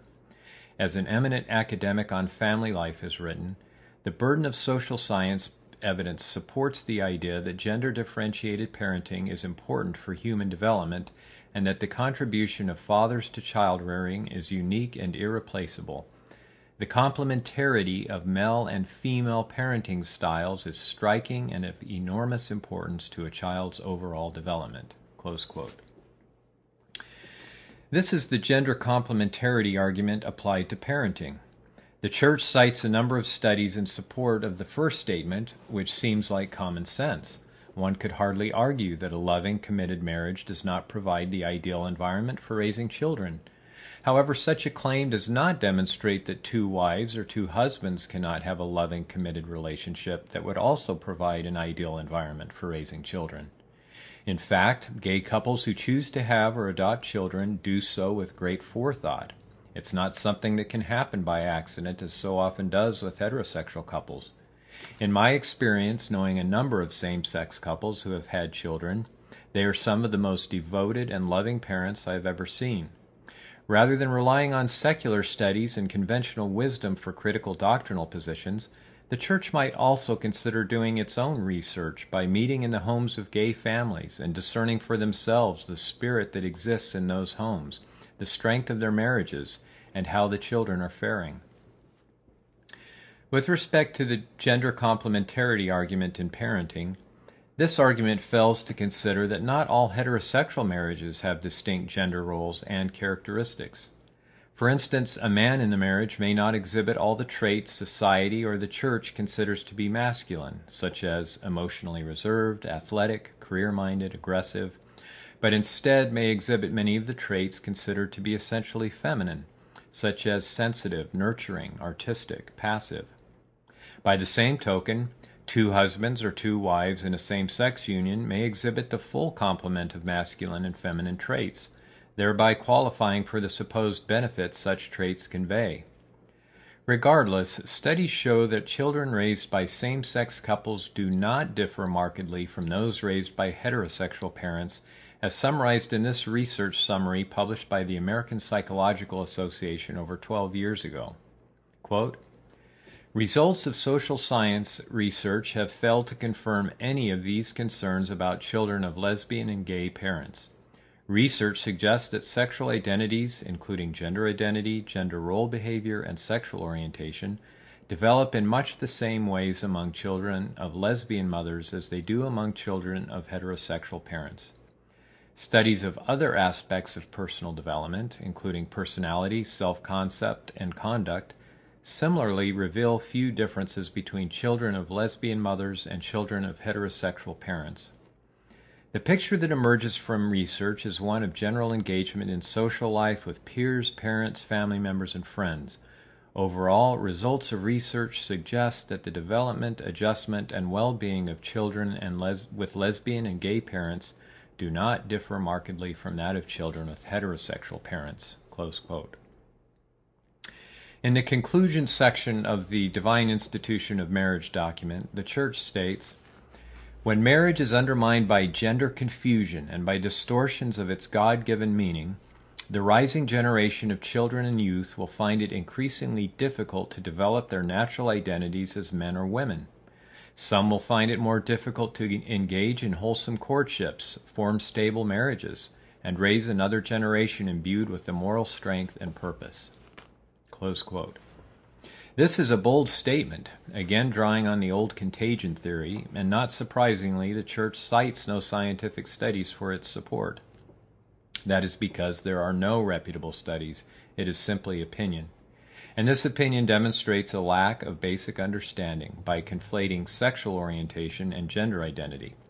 Also, it provides no explanation for how same-sex marriage will make it harder for heterosexuals to date and have stable marriages. As previously discussed, such a claim just doesn't make sense. Before concluding this section, I feel it is important to address one more doctrinal issue that has been cropping up with more frequency in recent years. It is the unfounded doctrinal speculation that a faithful gay person will be cured or changed to heterosexual in the next life. This teaching likely stems from the Church's 2006 Wickman and Oakes interview on same-gender attraction. In that interview, Elder Wickman stated, "One question that might be asked by somebody who is struggling with same-gender attraction is, if I can somehow make it through this life, when I appear on the other side, what will I be like?"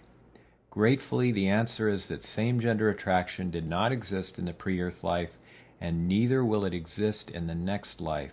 It is a circumstance that for whatever reason or reasons seems to apply right now in mortality in this nanosecond of our eternal existence. You're not stuck with it forever, it's just now. Straight people may take some comfort in this doctrine because it helps them reconcile the obvious unfairness gay people face in this life through no fault of their own. If they can just remain celibate in this life, all will be made right in the next life when they are changed. But this belief is actually quite damaging, similar to the hurtful folk doctrines white church members made up about black people's lack of valiance in the pre-existence to reconcile the unfair and discriminatory way they were treated in the church. This speculative doctrine is damaging to gays for a number of reasons. First, many gay people consider being married to a person of the opposite sex for eternity to be an awful prospect. To see it from their perspective, consider how a straight man would feel about being changed to homosexual in the afterlife and being married to another man for the rest of eternity. Furthermore, many gay people feel that their gay identity is more than just a sexual orientation and comes bundled with a host of gifts, such as, for instance, empathy, artistic expression, and spirituality. They do not want their homosexuality changed because it would feel like giving up an integral part of who they are and losing all the unique gifts that come with being gay. But to others whose same-sex attraction feels like a constant weight dragging them down to destruction, this new folk doctrine may make suicide seem like a better choice, or even the only means of finally being rid of their evil desires and susceptibilities. For these reasons, I sincerely hope that the Church would put an end to the teaching of this speculative and unfounded doctrine. Doctrinal basis conclusion. Given all the above doctrinal considerations, and particularly if we acknowledge that sexual orientation is not chosen, can't be spread like a contagion, and that gay people are just as capable as heterosexuals of forming committed, meaningful marriage relationships, we must be willing to ask the following questions. Do we really have absolute doctrinal certainty that God's will for His children who are born with a homosexual orientation is lifelong celibacy, without the emotional, physical, and spiritual attachment of someone they are naturally attracted to and can fall in love with? Are we so certain of God's will on this subject that we are willing to accept as consequences depression and personal anguish to the point of suicide in some cases, and loss of faith in God and the Church in the majority of cases? Are we as a church rightfully resisting societal acceptance of homosexuality, or are we simply holding to past traditions and internal biases that are causing severe harm to gay people, as we previously did with the blacks in the priesthood? Is it possible that society is moving in the right direction, as it generally has over the ages on so many other social issues? In addition to believing that God can provide an answer, any serious consideration of such admittedly difficult questions requires godlike empathy, humility, and courage. President Kimball's experience leading up to the 1978 revelation provides a near-perfect model of these traits. Once black people became more than an abstract doctrinal issue to him, and he came to know and understand them as real people, he developed a godlike empathy for them. It wasn't until he obtained that empathy and was humble enough to admit the church could be wrong that he even had the capacity to actually question the church's position and to begin studying the issue and petitioning the Lord for more understanding. As President Hinckley said of President Kimball, "Here was a little man, filled with love, able to reach out to people. He was not the first to worry about the priesthood question, but he had the compassion to pursue it and a boldness that allowed him to act, to get the revelation." Close quote. Reflecting back on those times, President Kimball himself recalled his personal struggle. Quote, "Day after day, and especially on Saturdays and Sundays, when there were no sessions in the temple, I went there when I could be alone. I was very humble. I was searching for this. I wanted to be sure. I had a great deal to fight, myself largely, because I had grown up with this thought that Negroes should not have the priesthood, and I was prepared to go all the rest of my life until my death and fight for it and defend it as it was." Close quote. Despite years of prophetic precedent and the statements of so many past leaders, he had the courage to question and even greater courage to begin talking to his fellow brethren of the 12 and First Presidency about his questioning, which ultimately paved the way for the confirming spirit of revelation and unanimous acceptance by the quorum. Not only was the Spirit working on President Kimball, but it was also working on many faithful members of the Church who knew in their hearts long before 1978 that the Church's position was not of God. How did they know? An oft-cited example for testing prophetic pronouncements is found in this statement from President J. Reuben Clark.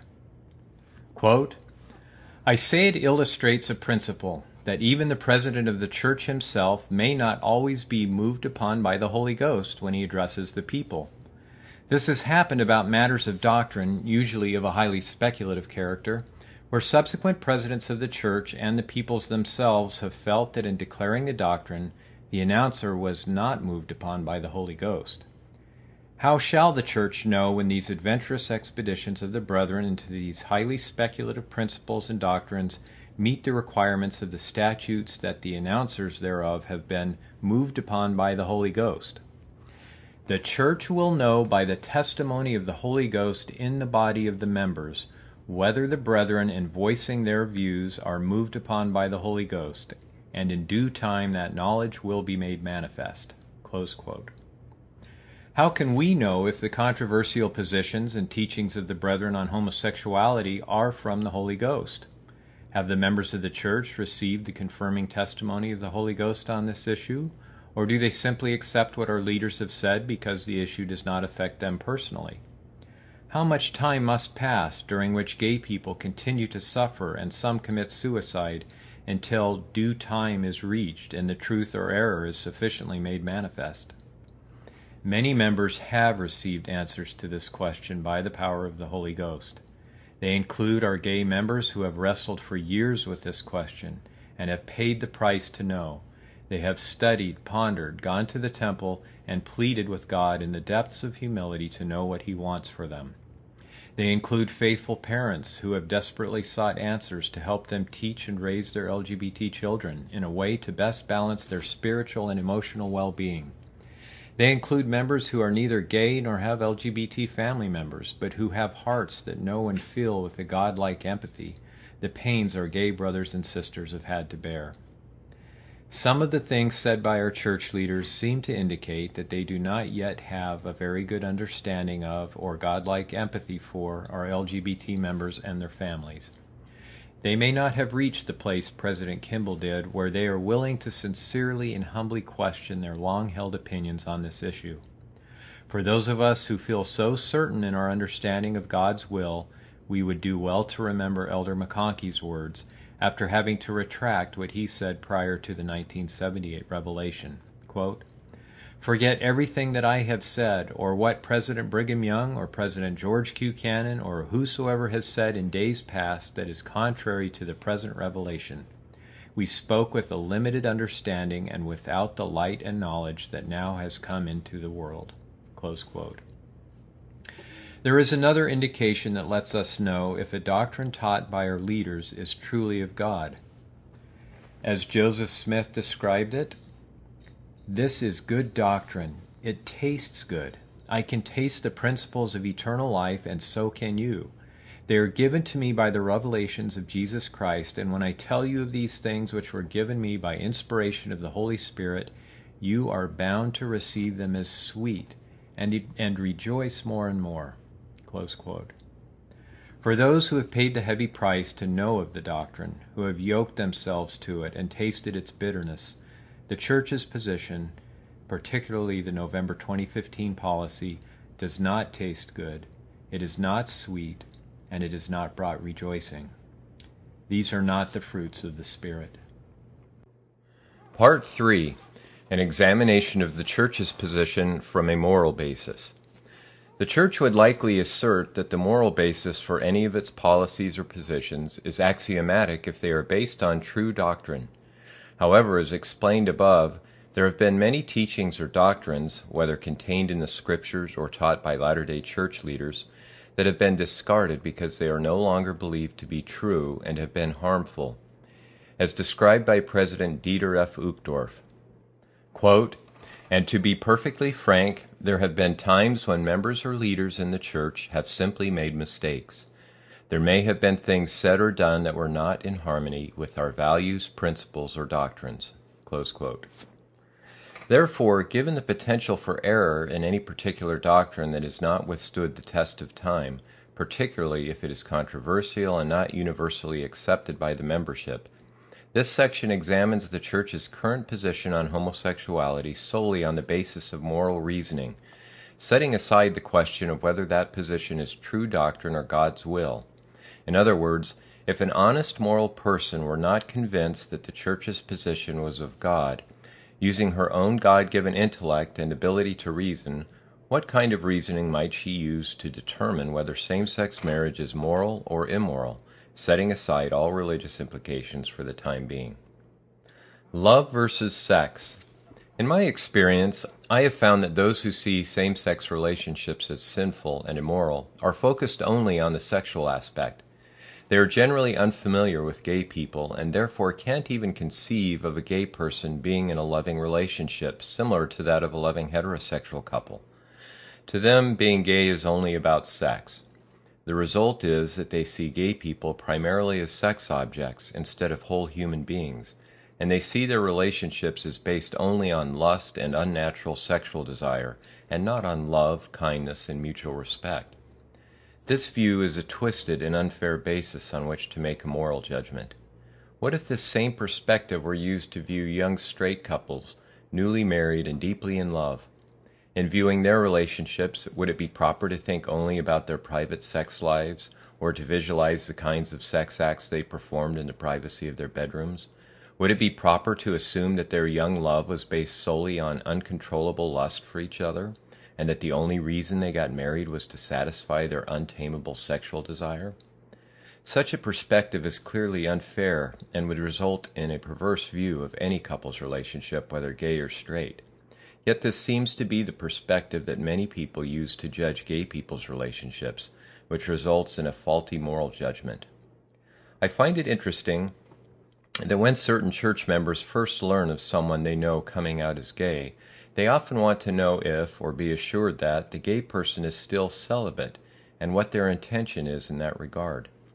This is such an intimate and personal question, one they would likely never ask their straight acquaintances, but for some reason they feel compelled or entitled to delve into that aspect of a gay person's life. It is as though gay people are safe and acceptable only as long as they are celibate, or essentially asexual. Otherwise, their very existence offends the sensibilities and minds of some straight people who are now forced to think about gay sex.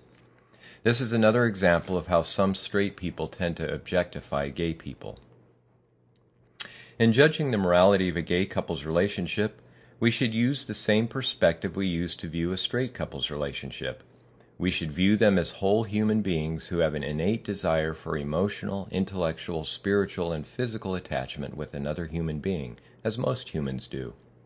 We might observe such a couple to be in love in the same way any straight couple is. We might observe whether that love manifests itself in mutual affection, kindness, respect, compatibility, complementarity, commitment, and stability, as well as physical attraction. If we generally observe these characteristics in their relationship, perhaps we may then conclude that there is no reason that their relationship is any less edifying, beneficial, and moral than that of a similarly situated straight couple.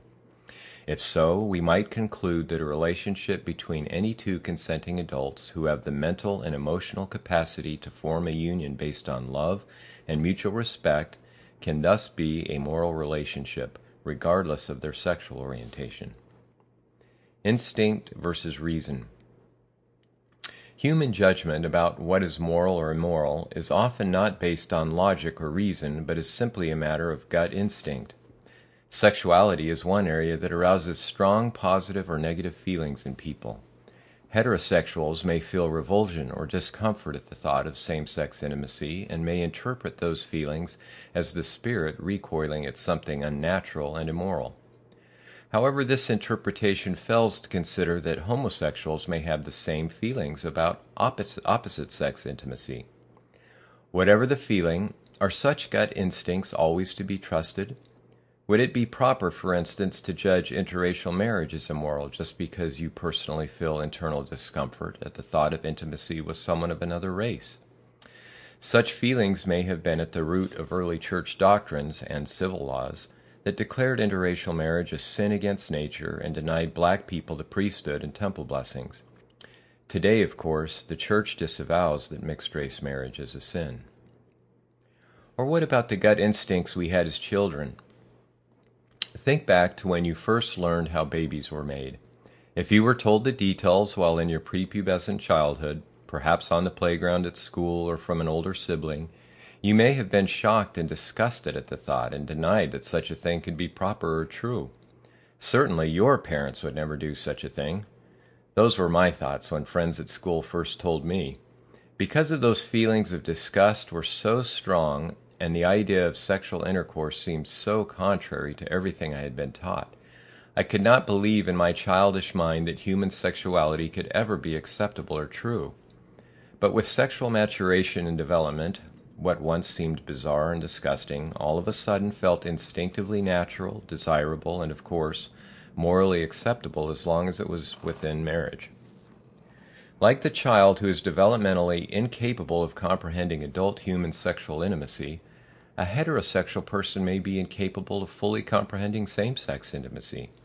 So if it is nonsensical to interpret childhood feelings about sexual intimacy as evidence of immorality, shouldn't it also be nonsensical to interpret a heterosexual's feelings about same-sex intimacy as evidence of immorality? Does it make sense that the heterosexual majority gets to decide the morality of a sexual relationship for the homosexual minority? Isn't that a bit like right-handed people requiring that everyone use only their right hand for eating, writing, and playing sports because that's what feels right and natural to them, while using their left hand feels entirely wrong and unnatural? If heterosexuals get to judge the morality of romantic relationships based on what feels right and natural to them, shouldn't gay people then be able to use that same basis to judge their relationships? Some might protest that this line of reasoning is essentially, if it feels good, do it. But that is faulty logic. This reasoning simply says that gay people should be able to judge the rightness and morality of their relationships the same way heterosexuals do, based on their own gut instinct, but still within certain moral bounds. That basis does not give an automatic moral pass to do whatever they want with whomever they want. The same rules regarding consent, age, emotional and mental capacity, and mutual respect still apply. But the rules should apply equally whether gay or straight. Therefore, if someone wants to rely on their gut instinct as an indicator of morality, let them judge that morality for themselves and not for others whose gut instincts may differ. Natural or unnatural? One argument against same-sex relationships is that they are unnatural because they go against nature's intended purpose for the sexes. However, whether something is natural or not is not necessarily a good indicator of morality.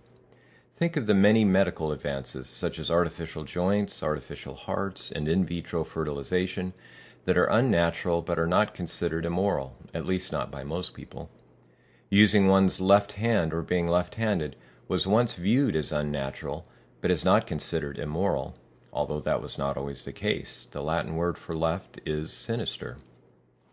As a missionary in the Missionary Training Center, I remember watching a short documentary about a woman who was born without arms, but who had mastered the ability to use her feet to prepare her family's meals, do her kids' hair, bottle feed her baby, put on her makeup, drive a car, and in short, do just about anything a mother with arms could do. She was doing things with her feet that at first glance appeared unnatural and even somewhat off-putting. Using her feet to peel and cut apples or to caress her baby's face was not what nature had intended for those body parts. But by the end of the film, I saw her as an inspiration and felt convicted for my initial feelings of discomfort. Certainly no one could say that the unnatural way in which she used her feet was immoral. Is it possible to countenance gay sexuality in the same light? Setting aside whether unnatural equates to immoral, let's simply consider the question of whether homosexuality is natural or unnatural. Those who view homosexuality as unnatural would probably cite two main reasons. First, it cannot produce offspring, which is nature's objective for sexual relations. And two, gay sex itself is inherently unnatural. Sexual reproduction evolved as a very effective means of ensuring propagation of the species, so yes, sex for the purpose of having offspring is natural. However, the vast majority of human sexual activity, including within healthy, stable marriages, is not for the purpose of reproduction, but solely to express love and desire. Does that make such sexual activity unnatural? As discussed above with respect to the Church's procreation argument, a relationship built on love does not require that sexual relations be for the sole purpose of reproducing. If the outcomes of a committed, loving same-sex relationship are just as positive and edifying as those of a heterosexual relationship, the ability to have children shouldn't determine the naturalness of those relationships, whether gay or straight. In addition, there are a number of genetic and evolutionary theories that explain how homosexuality is an advantage in human societies and actually strengthens wider family units and therefore continues to exist in a minority of the population. Based on these evolutionary advantages, homosexuality can be considered natural.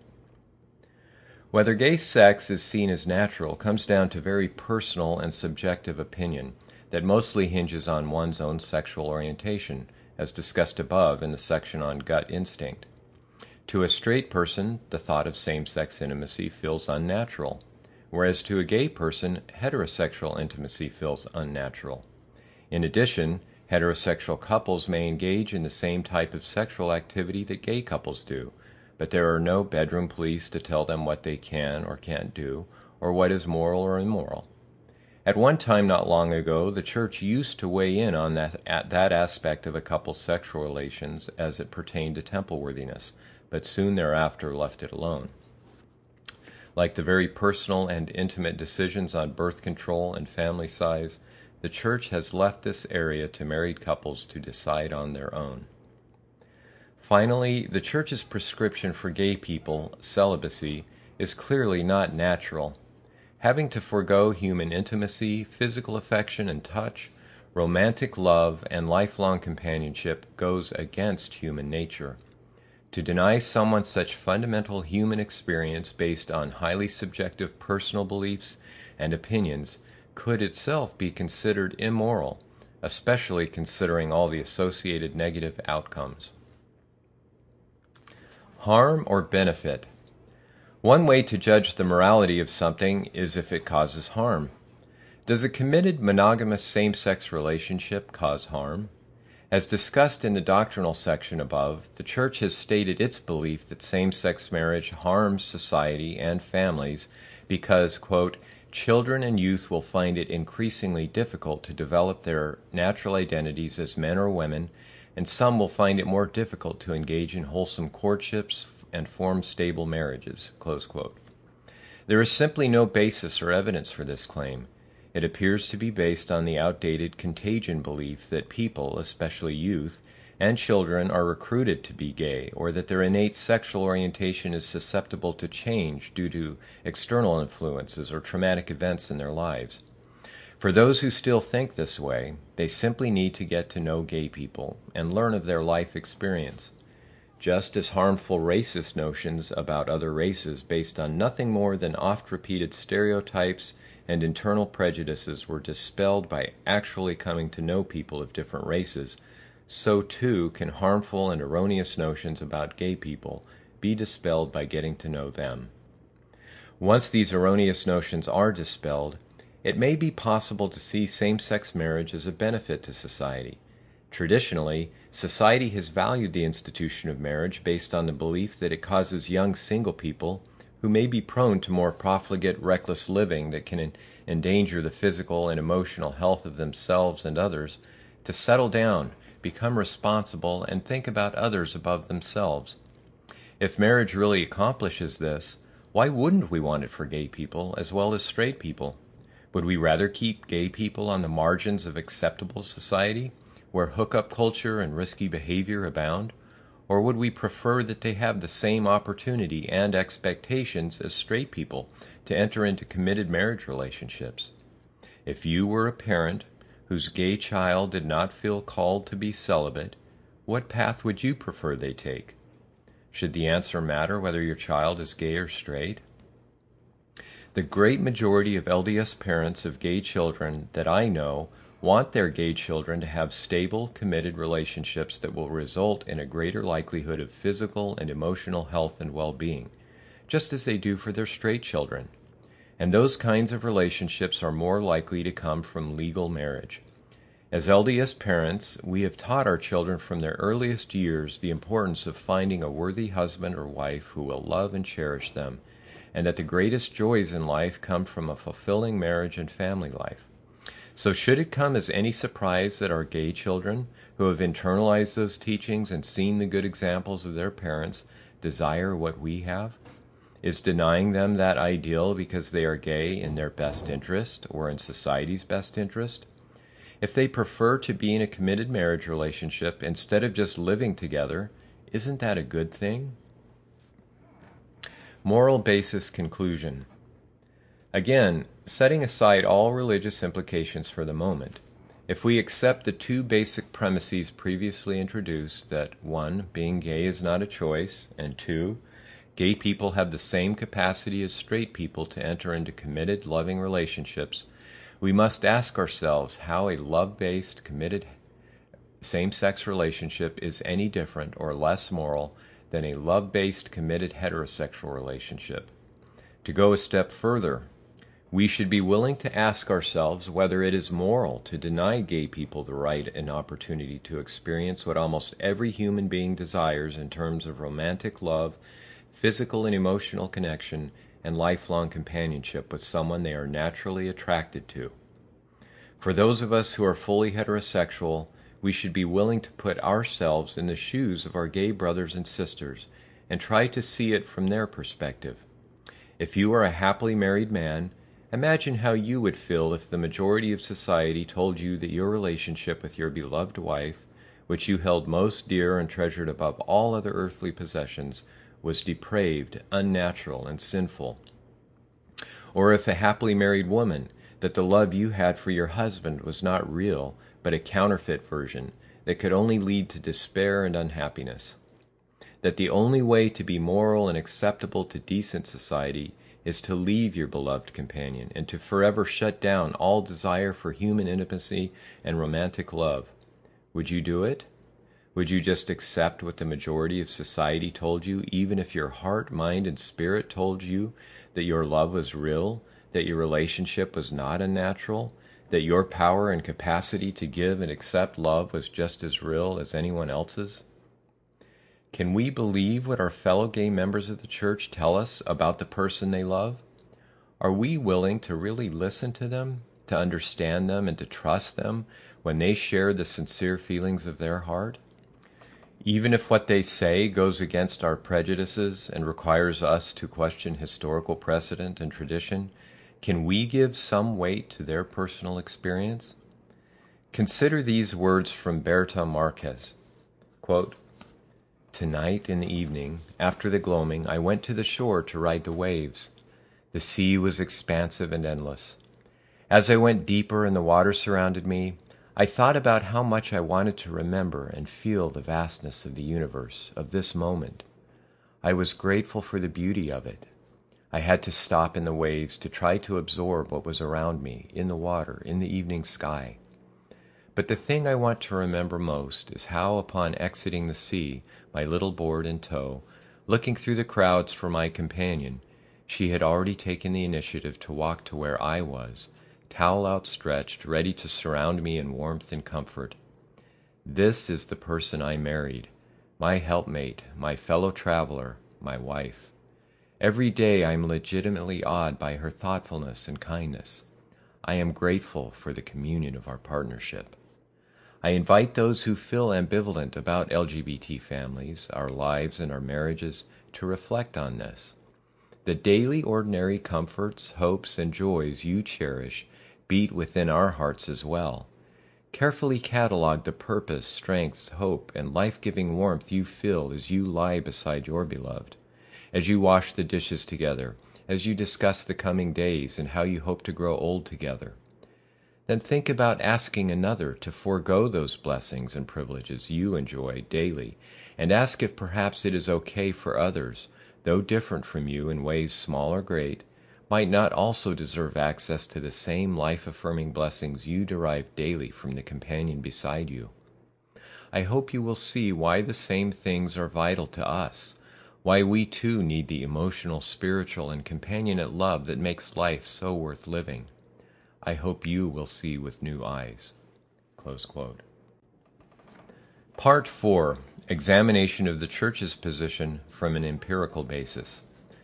The doctrinal and moral sections of this article primarily use reason and logic to examine the Church's position on homosexuality and same-sex marriage.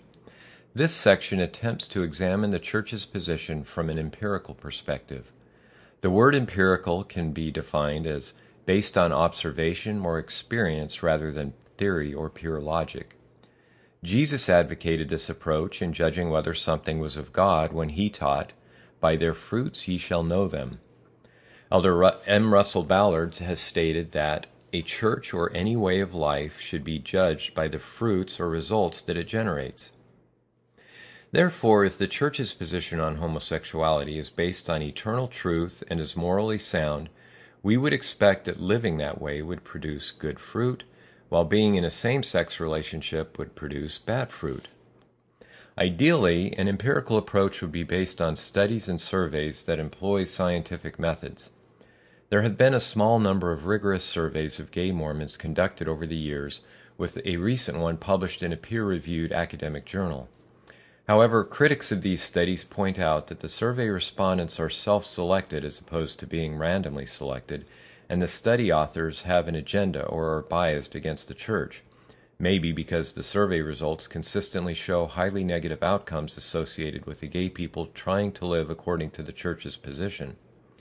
However, it is notable that there have been no studies or surveys published by groups or individuals who advocate for the Church's position as a way of life for gay people.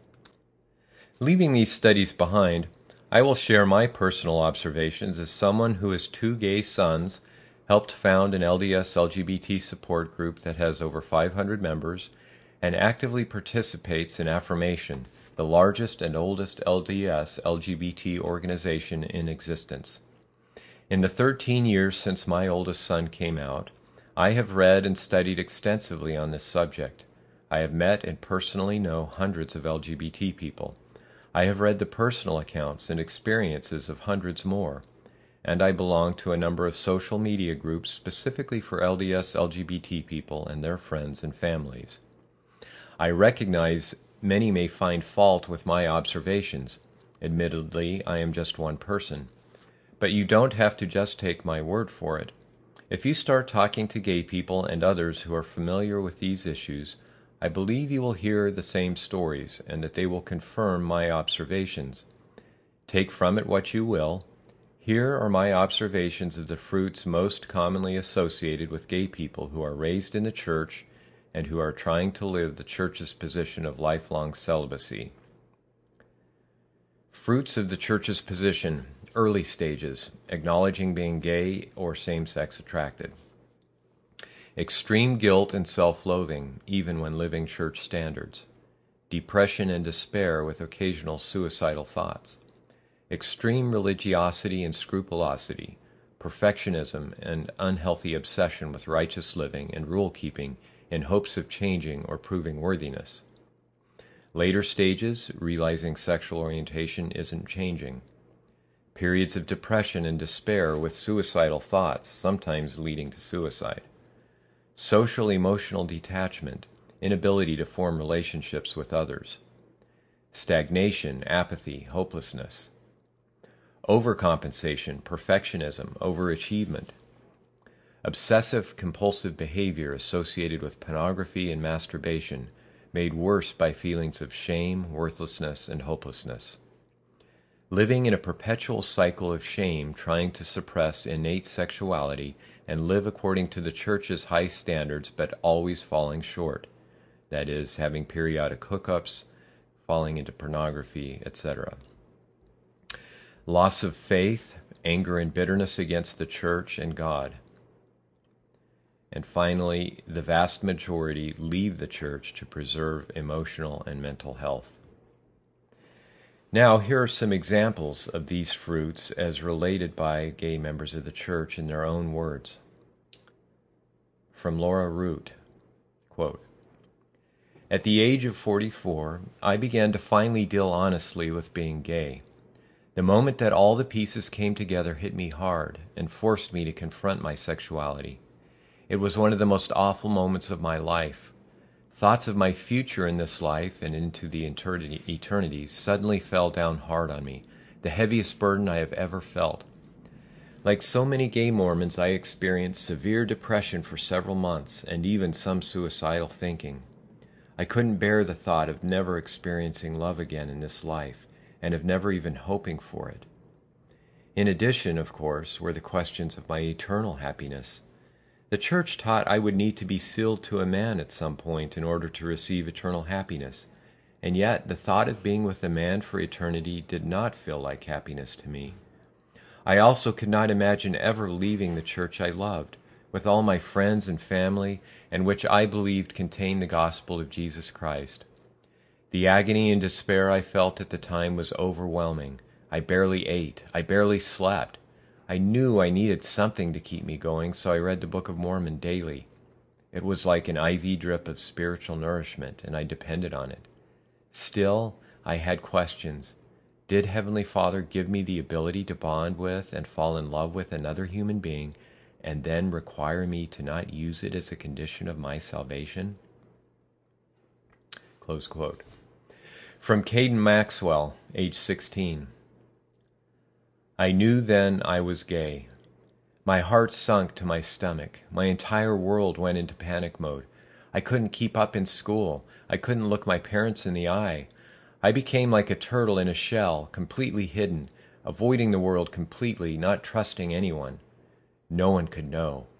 I was disgusted with myself, and I wanted nothing more than to get over it. No one could know. I prayed night after night that God would remove this horrible aspect of my life. My pillow was always wet with tears as I pleaded with the Master of the universe to just please fix the mistake he made on me. I stopped eating. I didn't have time for food. I was consumed with terror for my soul. I tried to starve it out of me. I tried to pray it out of me. I tried to sleep it away. But it was all useless. This was me. Mom caught on fast to my mood changes. One night, after questioning me deeply concerning my recent moods and appetite loss, she finally asked me, "Are you attracted to guys?" She said it lovingly and with concern, but the words shook my entire being. They ripped open the vault inside where my feelings were hidden, and they shot to the surface, overwhelming me in panic and fear for the future. I nodded through tears and finally met her eyes. We knew we had a mountain ahead, but in that moment we knew we had each other to climb it with. We talked to the bishop. My options were clear. I could marry a woman or I could be single my entire life. But not to worry. In the afterlife I would be perfected, he told me. I would be attracted to girls like I'm supposed to, and I could have a family there. The perfect plan for my life that I had learned since birth no longer applied to me. I didn't fit. Despite the unwavering support from my parents, my soul became draped in darkness. The world became hell to me, with the flames of self-loathing furiously burning everywhere. I was left so uninformed. I needed answers, and no one had any. I was left only with "God works in mysterious ways" to comfort me and explain why my world was falling apart, while others didn't even know the taste of doubt. I felt almost ignored, given up on. We tried and tried, but not even the bishop had the answers I needed. I was left always questioning and never knowing. Who was I? Why would God send me so broken? Didn't he love me enough to want me to be happy too? What would happen if others knew? What made me this way? Could this ever be removed from me? How could I say I don't support gay marriage when in truth that is the most excitement and support I felt about anything? Was I still a good person? I was doomed to live an entire lifetime alone. But I was told that it would all be over after this life, and soon the conclusion set in that my best hope was to end my life by my own hand. I had nothing to look forward to. I didn't have a happy life plan like all the kids around me. All I had to hold on to was the hope that my burden of liking guys would be gone after I died. There were examples of people before me escaping the task by ending life short. Mom feared that I would be one of them. She watched me close, but the depression was everywhere. I didn't like myself. I felt horribly ugly inside. I would go to church and be offended because there was talk of evil gay marriage. I sat quietly while my friends that I'd grown up with would accuse gays of being selfish, immoral, manipulative, and many other things that I felt I was not.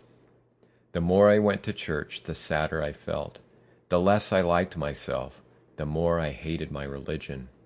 For a while I was convinced that the only way I would ever make it to a long life was if I left church completely. Sarah Lewis. I have struggled in different degrees throughout my life with understanding my place in the church and what God's view of me is. A common experience I hear among gay members of the church, including myself, is that of self-loathing, guilt, and shame surrounding those feelings of same-sex attraction we experience throughout our lives. The rhetoric I remember as a child associated homosexuality with perversion, abomination, and one of the most sinful acts that could be committed towards God. I remember as a teenager being very confused as to why I could not rid myself of these feelings, even with countless hours spent on my knees praying to take them away.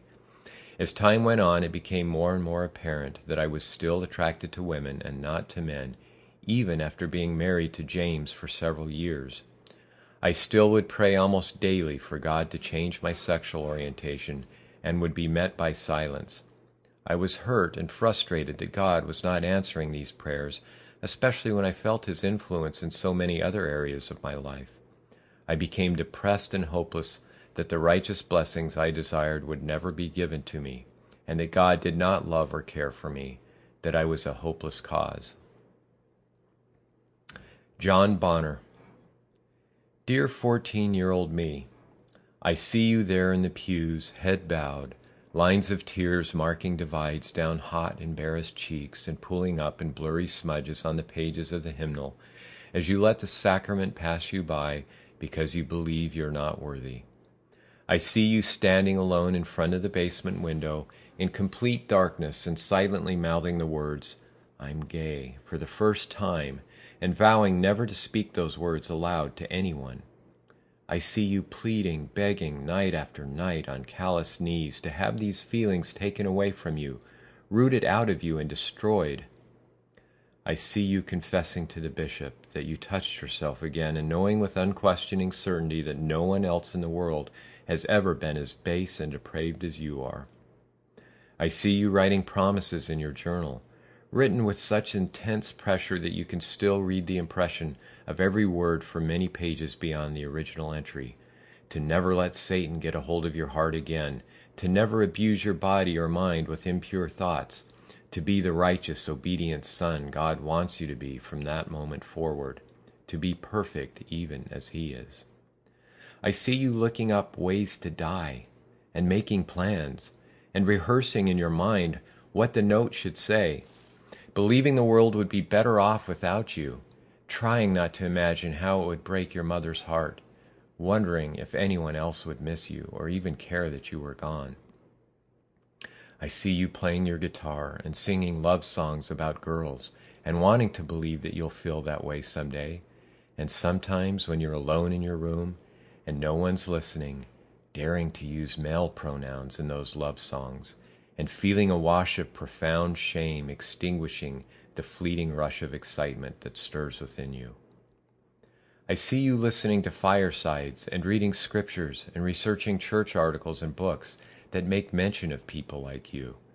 I feel your deep despair as you are compared to rapists and pedophiles and murderers.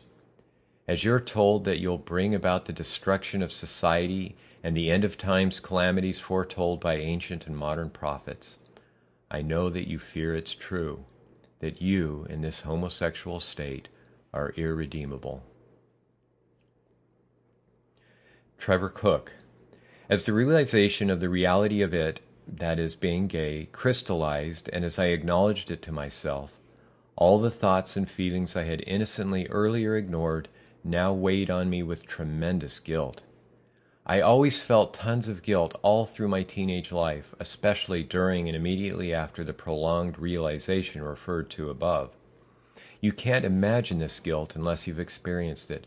It's not really for anything you've done, and it's not always very strong, but it's always there nagging at the back of your mind, making you question everything. There are tear marks in my scriptures over verses about worthiness. I was emotionally devastated in a seminary class once when a young teacher told a story of a mission companion admitting to him in tears that he felt attracted to the same sex, and the whole class erupting in loud, boisterous laughter, and the teacher recovering, although I think he had a nobler purpose in mind for the story, but the students wouldn't have it, by laughing it off and assuring the class that he was straight as an arrow. Gina Lowry Peterson. Living with a gay heart and a Mormon heart was excruciating for me. I couldn't figure out how to make the two hearts coexist with each other. I remained closeted and in pain for years. My mind told me I needed to choose one heart or the other, but I couldn't. Both hearts meant so much to me, and I couldn't bear the thought of losing one or the other. I wanted to feel true, completely true to my orientation, and honor my gay heart, and live a life with Peg. But I loved Todd with all of my heart, and wanted to live true to my covenants that I had made with him. I wanted to raise a family with him and experience the life I had always pictured in the church. But something had to give. I couldn't have it all. I had exhausted myself trying to make both relationships work. I loved both Peg and Todd so deeply. I was backed into a corner, and there was no way out. After becoming suicidal, I was desperate for help and checked into the hospital. I remember that first night. I was in so much pain I couldn't even bring myself to pray. In fact, I could barely breathe. My whole body felt as though it were in a dark abyss, one that would swallow me whole. I felt lost and scared. I honestly felt like I had died. If I were to choose my gay heart, I would lose Todd. If I were to choose my Mormon heart, I would lose Peg, which meant to feel love and connection in a way that felt complete to me. I just couldn't handle the pain of either choice. Jesse. I felt discouraged that I had not changed. My life felt stagnant. Many times I thought of driving off a cliff or into a rock wall, but luckily it was just thoughts that filled my mind on those serene, lonely drives. Over the next 5 years, I continued to go through cycles of false hope, frustration, and depression. My mind just keeps going in circles. I think I have no hope of marrying, so I get depressed and think I have no purpose in my life. So I think of just ending it now. It would make things so much less painful. Just think of having to endure never being intimate physically or emotionally with anyone. Every day I am at a crossroad. I am paralyzed to succeed in my life. My procrastination and negative thoughts poison my future. I spoke a lot of how my faith in God has waned and that I honestly do not believe in God anymore. I said, I could not understand how a God with a plan of eternal families could put 2 to 5% of his children down on earth, lacking the fundamental key to be able to at least marry. I reread a lot of teachings of the church, and I realized that the teachings I had been taught about homosexuality were incorrect and were based on false stereotypes. I began to feel betrayed. I finally accepted that being gay did not make me broken. I accepted that I was not innately evil. I realized that if any of the amazing guys that I had been attracted to had reciprocated my interest, then I would have been in a committed monogamous relationship. I had never wanted to live the stereotypical gay lifestyle that I had been taught was what gays innately wanted to act out. I knew I wanted and aspired to have the same type of relationship that many straight Mormons desire to have. Close quote. These examples portray much sadness and despair, giving the impression that gay people are broken and emotionally unhealthy. But the fact is, they tend to be some of the most talented, inspiring, passionate, and accomplished people you will meet.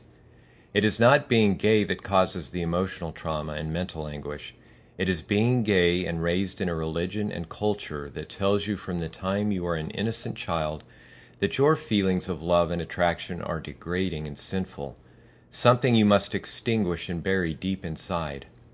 Unlike your straight friends and siblings who revel in their crushes, falling in love and showing physical affection, dating and marrying, you are taught the love and attraction you feel is from Satan, and if expressed, even in a loving monogamous marriage, will cause society's downfall and the destruction of the family, and you will be declared an apostate, an enemy of the church. Some of the toxic atmosphere can be alleviated as members become more educated about LGBT people and less homophobic, more compassionate and empathetic. However, as long as the church tells gay people that this deeply felt, integral part of their nature is no different than, in Elder Oak's words, an alcoholic's predisposition or susceptibility to alcoholism, it is inflicting spiritual and emotional harm on them. How can anyone deny that what the church teaches about gay people, even if you believe it is from God, is not harmful to them? How many of us who are straight would stay in the church if we were told that our love and affection for our beloved spouses was evil and must be abandoned? When almost every gay person you talk to who is raised in the church tells you that they had suicidal thoughts at certain points in their lives because of the intense conflict of being gay and being Mormon, how can anyone deny that the suicide epidemic among Utah youth does not have some connection to the church's increased public rhetoric against LGBT issues, starting with the Prop 8 campaign in 2008? How difficult is it to see that for most gay people, leaving the church is the rational thing to do to preserve their mental and emotional health? Most of the gay people I know are out of the church to one degree or another. If we truly care, we should try to understand why. It seems there are two alternative answers to this question of why they leave. It has to be either 1. Gay people are spiritually weaker and less able to resist temptation than their heterosexual peers, or 2. There is something wrong with the church's position on homosexuality. Addressing the first answer, it is my observation that gay people tend to be very spiritually sensitive and attuned to religious belief, even more so perhaps than their straight peers.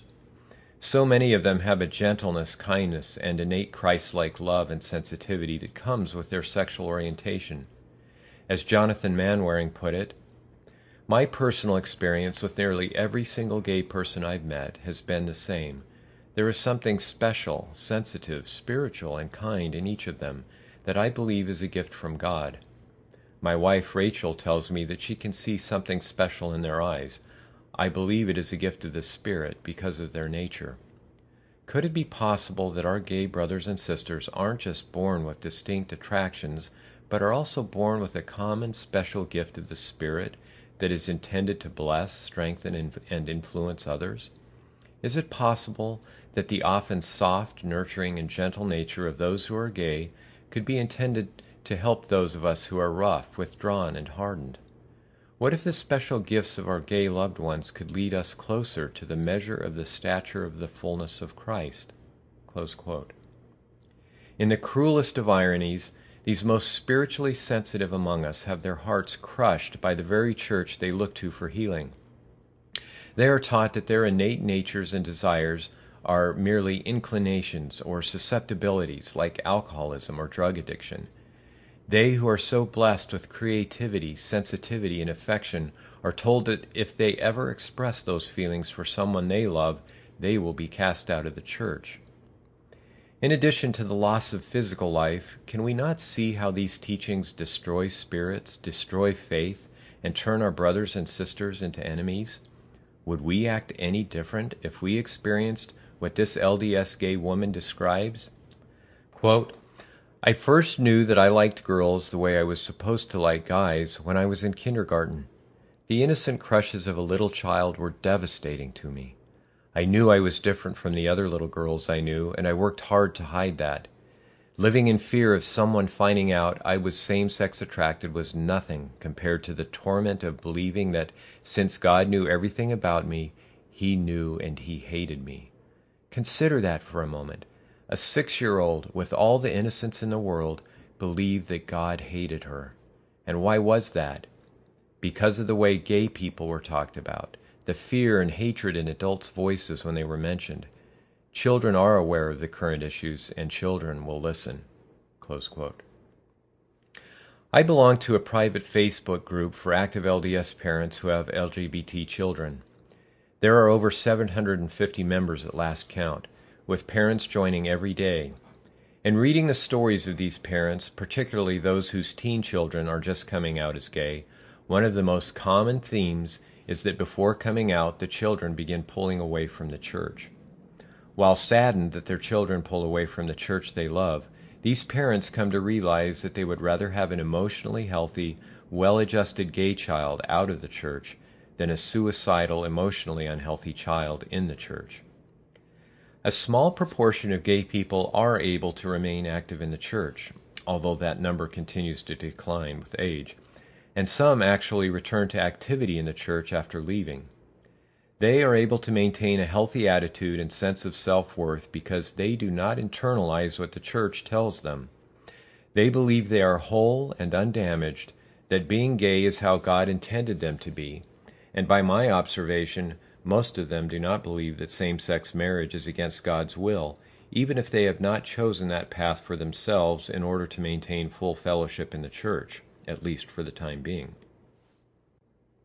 Now that we've looked at the fruits of gay people who are trying to live the church's position, it is time to consider and observe the fruits of those who are living in committed, faithful same-sex relationships. A common refrain among religious people is found in this statement by President James E. Faust. Quote, the false belief of inborn homosexual orientation denies to repentant souls the opportunity to change and will ultimately lead to discouragement, disappointment, and despair. Close quote. This view is understandable and logical if acting on one's homosexuality is believed to be sinful and against God's will. In this view, gay people may find momentary pleasure in living counter to God's laws, but ultimately they will come to find out that wickedness never was happiness, and they will reap the bitter fruits of their unrighteous choices. But what if we find the opposite? What if we observe that gay people living in long-term committed same-sex relationships are just as happy as their straight counterparts?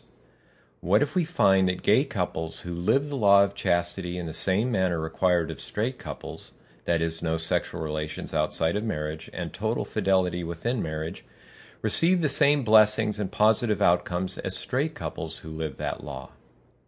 I have met and come to know many same-sex married gay couples, some who have been married only a short time and some who have been married many years. Here are some of the positive fruits that I have observed. Happiness and fulfillment, stability and commitment, sincere love and concern for each other, greater emotional and spiritual well-being, a light in their countenance and the fruits of the Spirit evidenced in their lives. In other words, the blessings and benefits of marriage appear to be available to all those who are willing to abide by that covenant, regardless of whether they are gay or straight. Here are some more examples of these fruits as related by gay people in their own words. Berta Marquez. My faith has become something more inclusive than the tribal exceptionalism that we so readily embrace in Mormonism. After all, I have had many experiences with God's affirming love for me and my wife individually and as a married couple. I witnessed the fruits of the Spirit in our little family, even when the ecclesiastical leaders of my faith tradition assert that this could not possibly be so. I know what it is like to be a 14-year-old with an unconventional experience with God to share, and to have people, even religious and political leaders of the highest repute, say that it could not possibly be so. But here I am, feeling profoundly loved and affirmed by the divine as an LGBT daughter of God, and I cannot deny it. Now more than ever, we can feel God's hand gently guiding and lighting the way for our little family. Trey and Guy. Our lives have been deeply blessed. It hasn't been without its struggles, challenges, and sorrows. 36 years ago, I survived the suicide of my first love, a boy who brought me so much joy. It scarred and devastated me, and I thought at that time that I'd never find happiness. If a person from the future told me that on that day 36 years ago that I'd one day have a soulmate who I was committed to, loved, and cherished decades later, I would have not believed it. But if it had turned out that that was all true, it would have been enough. If you told me that we'd have 2 sweet, wonderful daughters, I wouldn't have believed it, but it would have been enough. If you then told me that we'd have a supportive, loving, extended family and many close and wonderful friends, I wouldn't have believed it, but it would have been enough. Then, if this person from the future told me that we'd be legally married, well, I would have had him committed. But it's all true, and we are blessed. I wish I could go back and tell my 17-year-old self that it didn't just get better, it got unbelievable. Teresa and Rachel. Teresa and I met when Teresa was a recently returned missionary, and we were both attending school at BYU. We became very close friends and eventually fell in love with each other.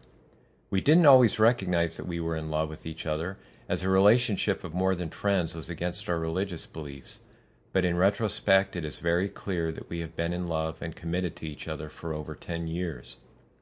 We had a love that not everyone gets to have, so how could we continue to refuse to accept it? Why sit around waiting for something else and beating ourselves up when the truth of the matter is that we just love each other? We didn't know where that left the church in our lives, but in that moment we just stopped worrying about it.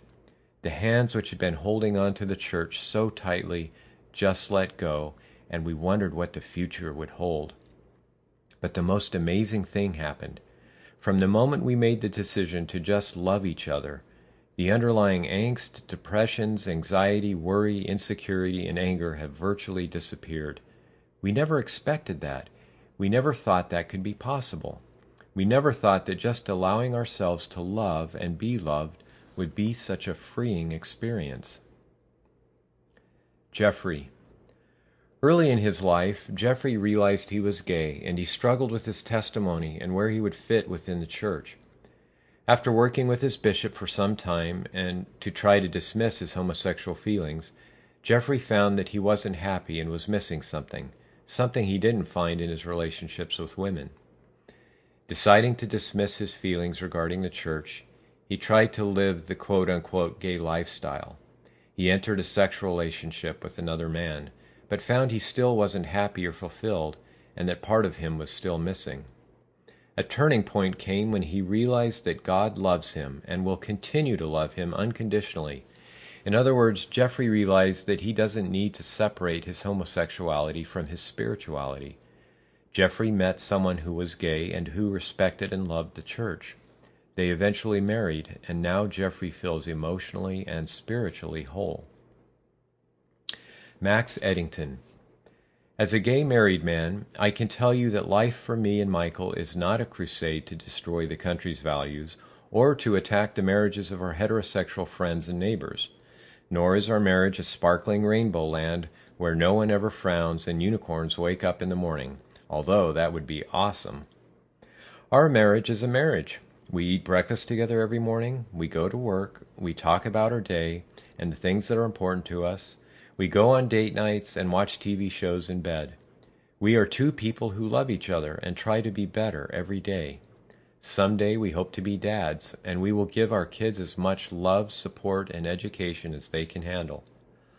Although our marriage has always been legal in the eyes of the federal government, I can tell you that there is a different feeling in my heart and mind today knowing that our rights as a married couple are full and complete no matter where we go in our country. It's the feeling of relief from an oppression that I didn't even know I was feeling. John Gustav Rathall. I know the church is true. That has been my polar star the last 8 years of my life in trying to navigate a way forward. I've discovered, partly by following very personal spiritual promptings, as well as through some very special priesthood blessings received from my bishop, from my father, from home teachers, and last fall from an apostle of the Lord, that I have a unique earthly mission. In order to fulfill that mission, I have needed to stay close to the church and to exercise a certain kind of faith. I also know my relationship with my husband is true. That has been the ground beneath my feet. It has been the horizon that has made following that polar star of my church testimony meaningful. The journey of making sense of my gayness and eventually finding and committing to my husband is a journey I have been making from the time I was old enough to be aware of my sexuality and old enough to begin to figure out the nature of my yearnings for relationship and family since I was roughly 11. I love my husband, Uran. I have loved him for 22 years as of our upcoming anniversary at the end of next week. In that time, my love for him has only grown stronger through every fight we have resolved and every challenge we have faced. It was a long, long time ago I realized I would give my life for him. What diminishes him diminishes me. My soul, body, and spirit cleave to him. And I can honestly say that today, on this day, I love him more than I have on any other day that has preceded this. And I can honestly say that that love has always elevated me. It has always made me want to be, and has helped me to be, a better man. I love God. I love His church because I love Him. And I have found that this love elevates and exalts my soul and makes me want to be more, to be better, to be like God. This love has made me see more clearly than any other the connections between me, my husband, our son, my parents, my siblings, all my brothers and sisters of every nation, all my brothers and sisters, human, animal, and element, all creation. I yearn for all those loves and connections to be eternal. I yearn to love in a way that is worthy of eternity. Laura Root. As I sit in fast and testimony meeting this morning, I hear one man speak of families. He expresses the immense joy he feels in his life because he has a wife and family. He says he has recently been wondering why families are so important to our Heavenly Father, that all of his spirit children are born into and raised in families. He then answers his own question by stating, "It is because within marriage and families we learn to love like God." Exactly, I thought. That is exactly why I proposed to my girlfriend 2 weeks ago. I want to become like my Heavenly Father and learn to love others unconditionally, and I want the opportunity to be married to help me refine that process. After countless hours and months of studying, pondering, and praying, and line upon line I had a number of other spiritual experiences that reaffirmed God's love, kindness, and mercy for me, He led me to know that not only does He love me more than I can imagine, He also wants me to enjoy the blessings and challenges and the refining process of committing my life to loving and serving the person that I love, even if that person is another woman. Eventually, I began dating again, only this time I looked for the gender that was right for me, the gender that would allow me to truly bond, connect, and find happiness and meaning with another human soul. Believe me, I am well aware that this makes no sense to most of my family and friends. It leads many to feel angry, sad, and confused. Some of my family members have largely shut me out of their lives.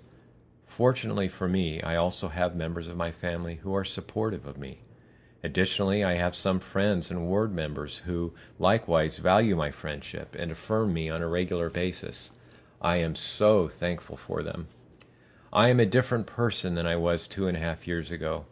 I have a stronger relationship with my Heavenly Father. I have a more clear understanding of who I am and what my responsibility is in this life.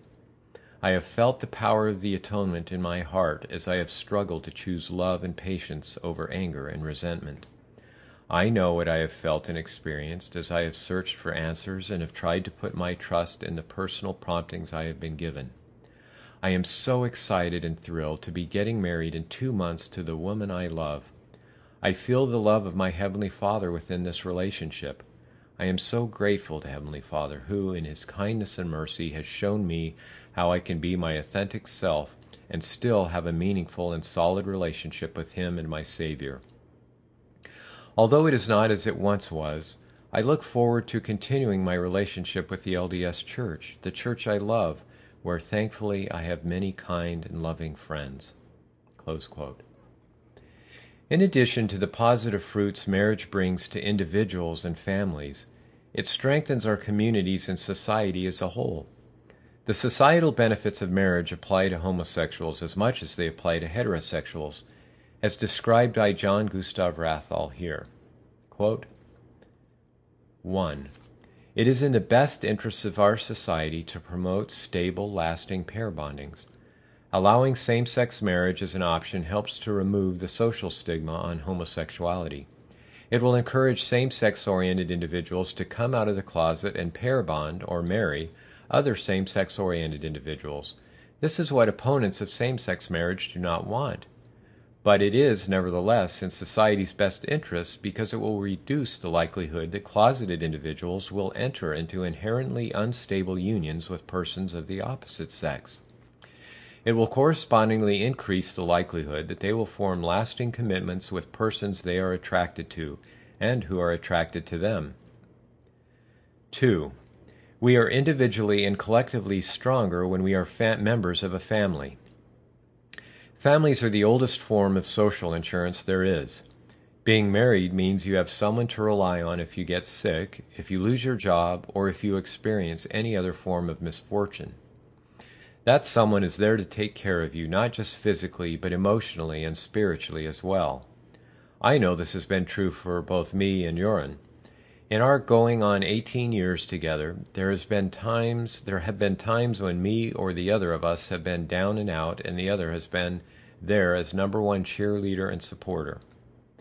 Opponents of same-sex marriage would prefer that if gay people can't be married to a member of the opposite sex, that they be single for life. But in whose best interest is that really? Certainly not in the state's interest. When a person who is alone falls, who is there to help pick him up? Individuals live in families, and families live in societies. If an individual falls, if he has no immediate family, extended family is expected to help. If extended family is non-existent or ineffective, then it falls to the larger society. Forcing gay people to be alone weakens the fabric of society. Because Joran and I have been able to help each other over the years, we are stronger. We've been able to become resources to others. In recent years, we have become foster parents, able to provide a loving home to children who have fallen through the cracks of society. So the fact that we exist as a family unit means we can provide resources to help care for others, to become a part of a social safety net. And 3, marriage promotes morality and makes us more spiritually sensitive.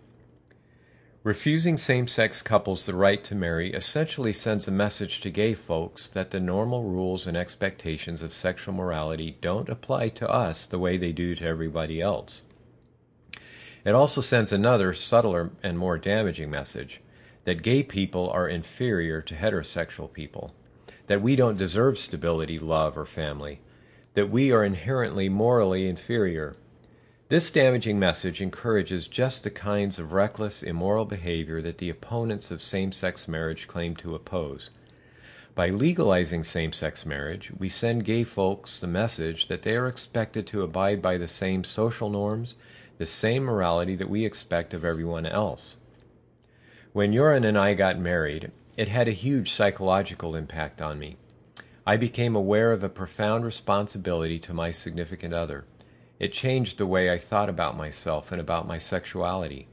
Committing myself to my husband and being willing to bridle my sexuality in a way that honors my love for him and my commitment to him has changed my life in so many ways for the better. In many ways, those commitments paved the way for me to come back to the church. I believe living in a way that honored my love for him made me more sensitive to the promptings of the Spirit. It is those spiritual benefits of the kind of love and commitment that can be fostered in marriage that I personally consider one of the greatest benefits of marriage. Though, for obvious reasons, such as social stability and the reduction of sexually transmitted diseases, providing a social framework that discourages promiscuity and encourages sexual morality among gay men and lesbians is also a benefit that strengthens not just the individuals involved, but society as a whole. These examples are not to say that gay people are immune from the marital relationship problems that all people face. Indeed, I am aware of some same-sex marriages that were perhaps entered into too hastily and have ended in divorce. But the joy gay couples are finding in the right to marry may be injecting new life into an institution that seems to be dying out in much of secular society.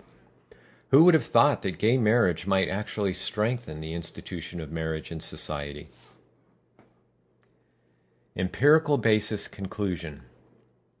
Until relatively recently, society in general used to take much the same position as the Church on homosexuality and same-sex marriage. The Church sees society's departure from that position as evidence of moral decay. However, the reason we as a society, including a growing number in the Church, are moving away from the Church's position is that we have been able to observe for ourselves the lives of gay people rather than relying solely on tradition and the cultural prejudices of past generations. Gay people are our friends, neighbors, co-workers, and even our own sons and daughters. As they have been able to live their lives more openly and authentically, rather than in fear and hiding, we are able to see for ourselves that they are really no different than we are, that they are better off living with the same freedoms and opportunities we all have, without shame, without condemnation, and without making them feel that their lives are bringing about the downfall of society and destruction of the family. If we judge the Church's position on homosexuality and same-sex marriage by its fruits as described above, and those fruits are accurate, can we still unequivocally say that this is the position of God? Like the Church's earlier teachings about black people, its position on homosexuality is resulting in great spiritual and emotional harm. If the Church does not believe these fruits as I and many others have observed them, then with the stakes so high, one could only hope that the Church would do all in its power to confirm or refute these observations. It has the ability to commission reliable studies and surveys, to conduct large-scale interviews of gay people, to talk to LDS parents who have gay children, and to determine whether its position truly has a positive or negative impact on the lives of gay people. Perhaps it is doing or already done so. If so, and it finds no basis for the negative fruits observed above, one would think the Church would publicize this information to confirm why it holds its position and to give people some much-needed comfort, especially considering the many families whose kids have committed suicide. But if the results of such investigation do confirm the negative outcomes associated with the Church's position, I acknowledge it would take great humility and some awkwardness for the Church to reverse its position after expressing such certainty for so long. Or else it would have to somehow try to explain how it is still God's will despite the horrible outcomes. I pray every day for our leaders to have inspiration, empathy, strength, and humility to be able to ask for and discern God's will on this issue. Part 5. Where to from here? As pointed out at the beginning of this article, the Church has evolved significantly on this issue. And aside from the emotional and spiritual trauma caused by the November 2015 policy, the Church has taken a number of positive steps that have led to greater understanding of and compassion for our gay members of the Church. However, no matter how much the Church encourages love and understanding, no matter how much it tells gay people that there is no sin in being gay, but their deep inner desire for love and companionship is considered a defect, like a susceptibility to alcoholism, this message will continue to cause hopelessness, shame, and bitterness, and will continue to result in depression, suicide, and loss of faith. More education on this issue and more love and empathy for our gay members will help mitigate some of the negative symptoms they experience. But the reality is, as long as gay members are treated as unequal to straight members, as long as they are taught from the time they are young that their core natures are essentially a defect that will be fixed in the next life, their psyches and spirits will be damaged and they will ultimately leave. Can we really expect otherwise? Would we do any differently if we were in their place? Prior to the 1978 revelation on the priesthood, wasn't it logical to expect that the majority of black people would find the church a hostile and damaging place because they couldn't receive the same blessings as white members and were taught that they carried the curse of Cain and were spiritually inferior to whites in the pre-existence? Should we expect our gay members to respond any differently given what the church teaches about their nature? Just as it took a major doctrinal change in 1978 for the church to allow black people to be treated as whole human beings and spiritually equal to white people, nothing less than a similar doctrinal change regarding our characterization of homosexuality will allow us to treat gay people as whole human beings and spiritually equal to straight people. As previously discussed, the doctrinal change does not require changing our doctrines on eternal marriage or eternal families. It simply requires 1. Applying the law of chastity equally to all members regardless of sexual orientation, and 2. Recognizing that marriage has the same ability to bless and ennoble the lives of gay couples as straight couples. Following such a doctrinal change, at some point temple ceilings for same-sex couples would need to be addressed to ensure equal treatment of all couples who feel their love and commitment is eternal. Because Joseph Smith's teachings on relations between couples in the afterlife and the nature of spiritual procreation are still so vague and undeveloped, there appears to be no theological or doctrinal reason that this issue couldn't be addressed. There is ample historical and theological basis for exploring the possibilities for LGBT people, as has been done in several very well thought out papers and essays. The longer this change is in coming, the more people we will lose, not just gay people, but increasingly their family members, their friends, and other sympathetic members of the church, particularly younger people who do not see same-sex marriage as a threat to society or a sin against God. And unlike black people who had the choice of not joining the church during the priesthood temple ban, gay babies are born into the church every day and at increasing numbers as the church grows. Their departure, along with their families and those who care about them, ultimately harms us as a church more than it does them. It leaves a gaping wound in our church, the body of Christ, and sadly it is our doctrine, not their weak character or lack of spirituality, that is pushing them out. I can anticipate one likely response to this belief.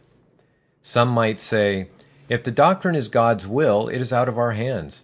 Regardless of the despair, the suicides, the mental anguish, the bitterness, the ultimate loss of faith and loss of members, some will argue that we cannot change what God has decreed.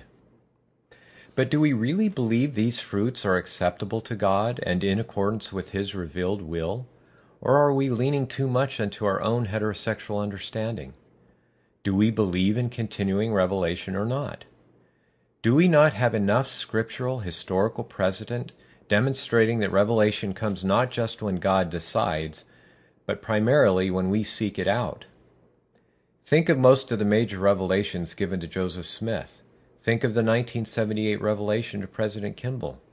All came in response to questioning, seeking, and petitioning the Lord for answers to sincere and sometimes difficult questions. We must remember these fundamental precepts of our church. From the 9th article of faith, we believe all that God has revealed, all that He does now reveal, and we believe that He will yet reveal many great and important things pertaining to the kingdom of God. From 2 Nephi 28, verse 27, Yea, woe be unto him that saith, We have received, and we need no more. And from Doctrine and Covenants 9, verse 8, But behold, I say unto you that you must study it out in your mind, Then you must ask me if it be right, and if it is right, I will cause that your bosom shall burn within you. Therefore you shall feel that it is right. It is my hope that church members and leaders might sincerely ponder the foundation of their own beliefs on this topic, study it out, and sincerely ask God if it is right, just as President Kimball did when he began to see the harmful fruits of the church's doctrines on race. If the answers are not forthcoming or fully apparent at this time, might it be better to be less strident and more humble about what we claim to be the will of God? If we fear to err, might it be better to err on the side of mercy and agency and trust more in the Savior's atonement than in our own imperfect knowledge? At a minimum, if church leaders realize their words are taken by the membership as God's own words, and their pronouncements and rhetoric on this issue affect the lives of thousands in such a significant way, can they perhaps speak less stridently and with more compassion? A simple temporary solution, the pastoral approach. Even if the leadership of the church are not ready to seek a 1978-style revelation and cannot conceive of questioning the doctrine anytime soon, there is a temporary pastoral approach that, while it won't fully staunch the outflow of gay members and their families, would at least slow it. It is actually something that a few wards and stakes around the country have been doing already, although less so since the November 2015 policy. It is this simple message: come worship with us and bring your spouse or partner. You will always be welcome in our ward. You have nothing to fear. We love you and we need you. That message, along with the decision not to automatically initiate church disciplinary action unless the person desires it as a way back into full fellowship, would do so much to heal the spiritual wounds we have inflicted and make the church a Zion community. Even if gay members can't participate as members in full fellowship, their marriages and partnerships can be treated with respect and dignity. These individuals should also be treated with love and respect and allowed to worship with us without any fear of church reprisal. If a gay person or couple who has already suffered so much at the church's hands and has wrestled mightily with the decision on how to live their life now feels a spiritual pull to attend church again, does it make sense to punish them with the harshest action the church can take, or to make them feel like they are too unworthy and spiritually damaged to simply attend church with us? How I wish we could at least make this simple change in the interim. A final plea for understanding and empathy.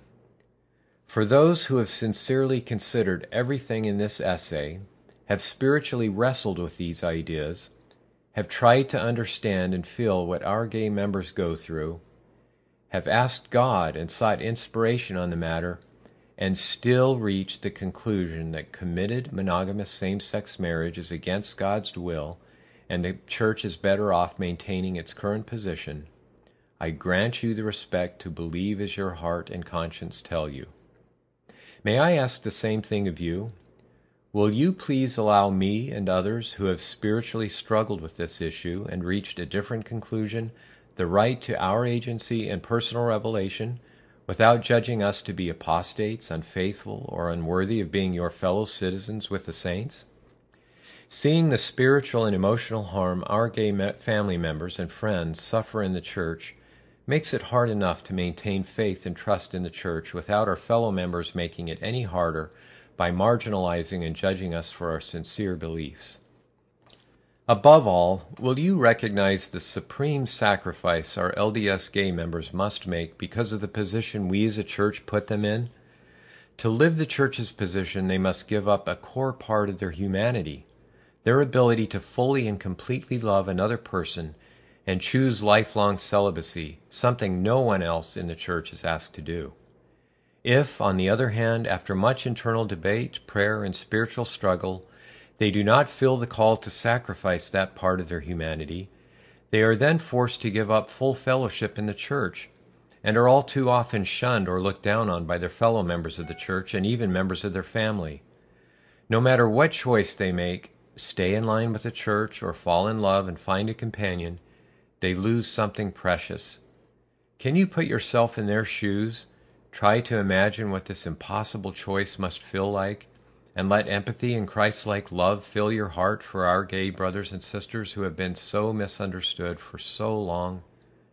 May God grant us the inspiration, courage, and grace we need as a church and people to find the right path on this issue, a path that will be in accordance with His will and that will save the lives and souls of our beloved gay members of the Church.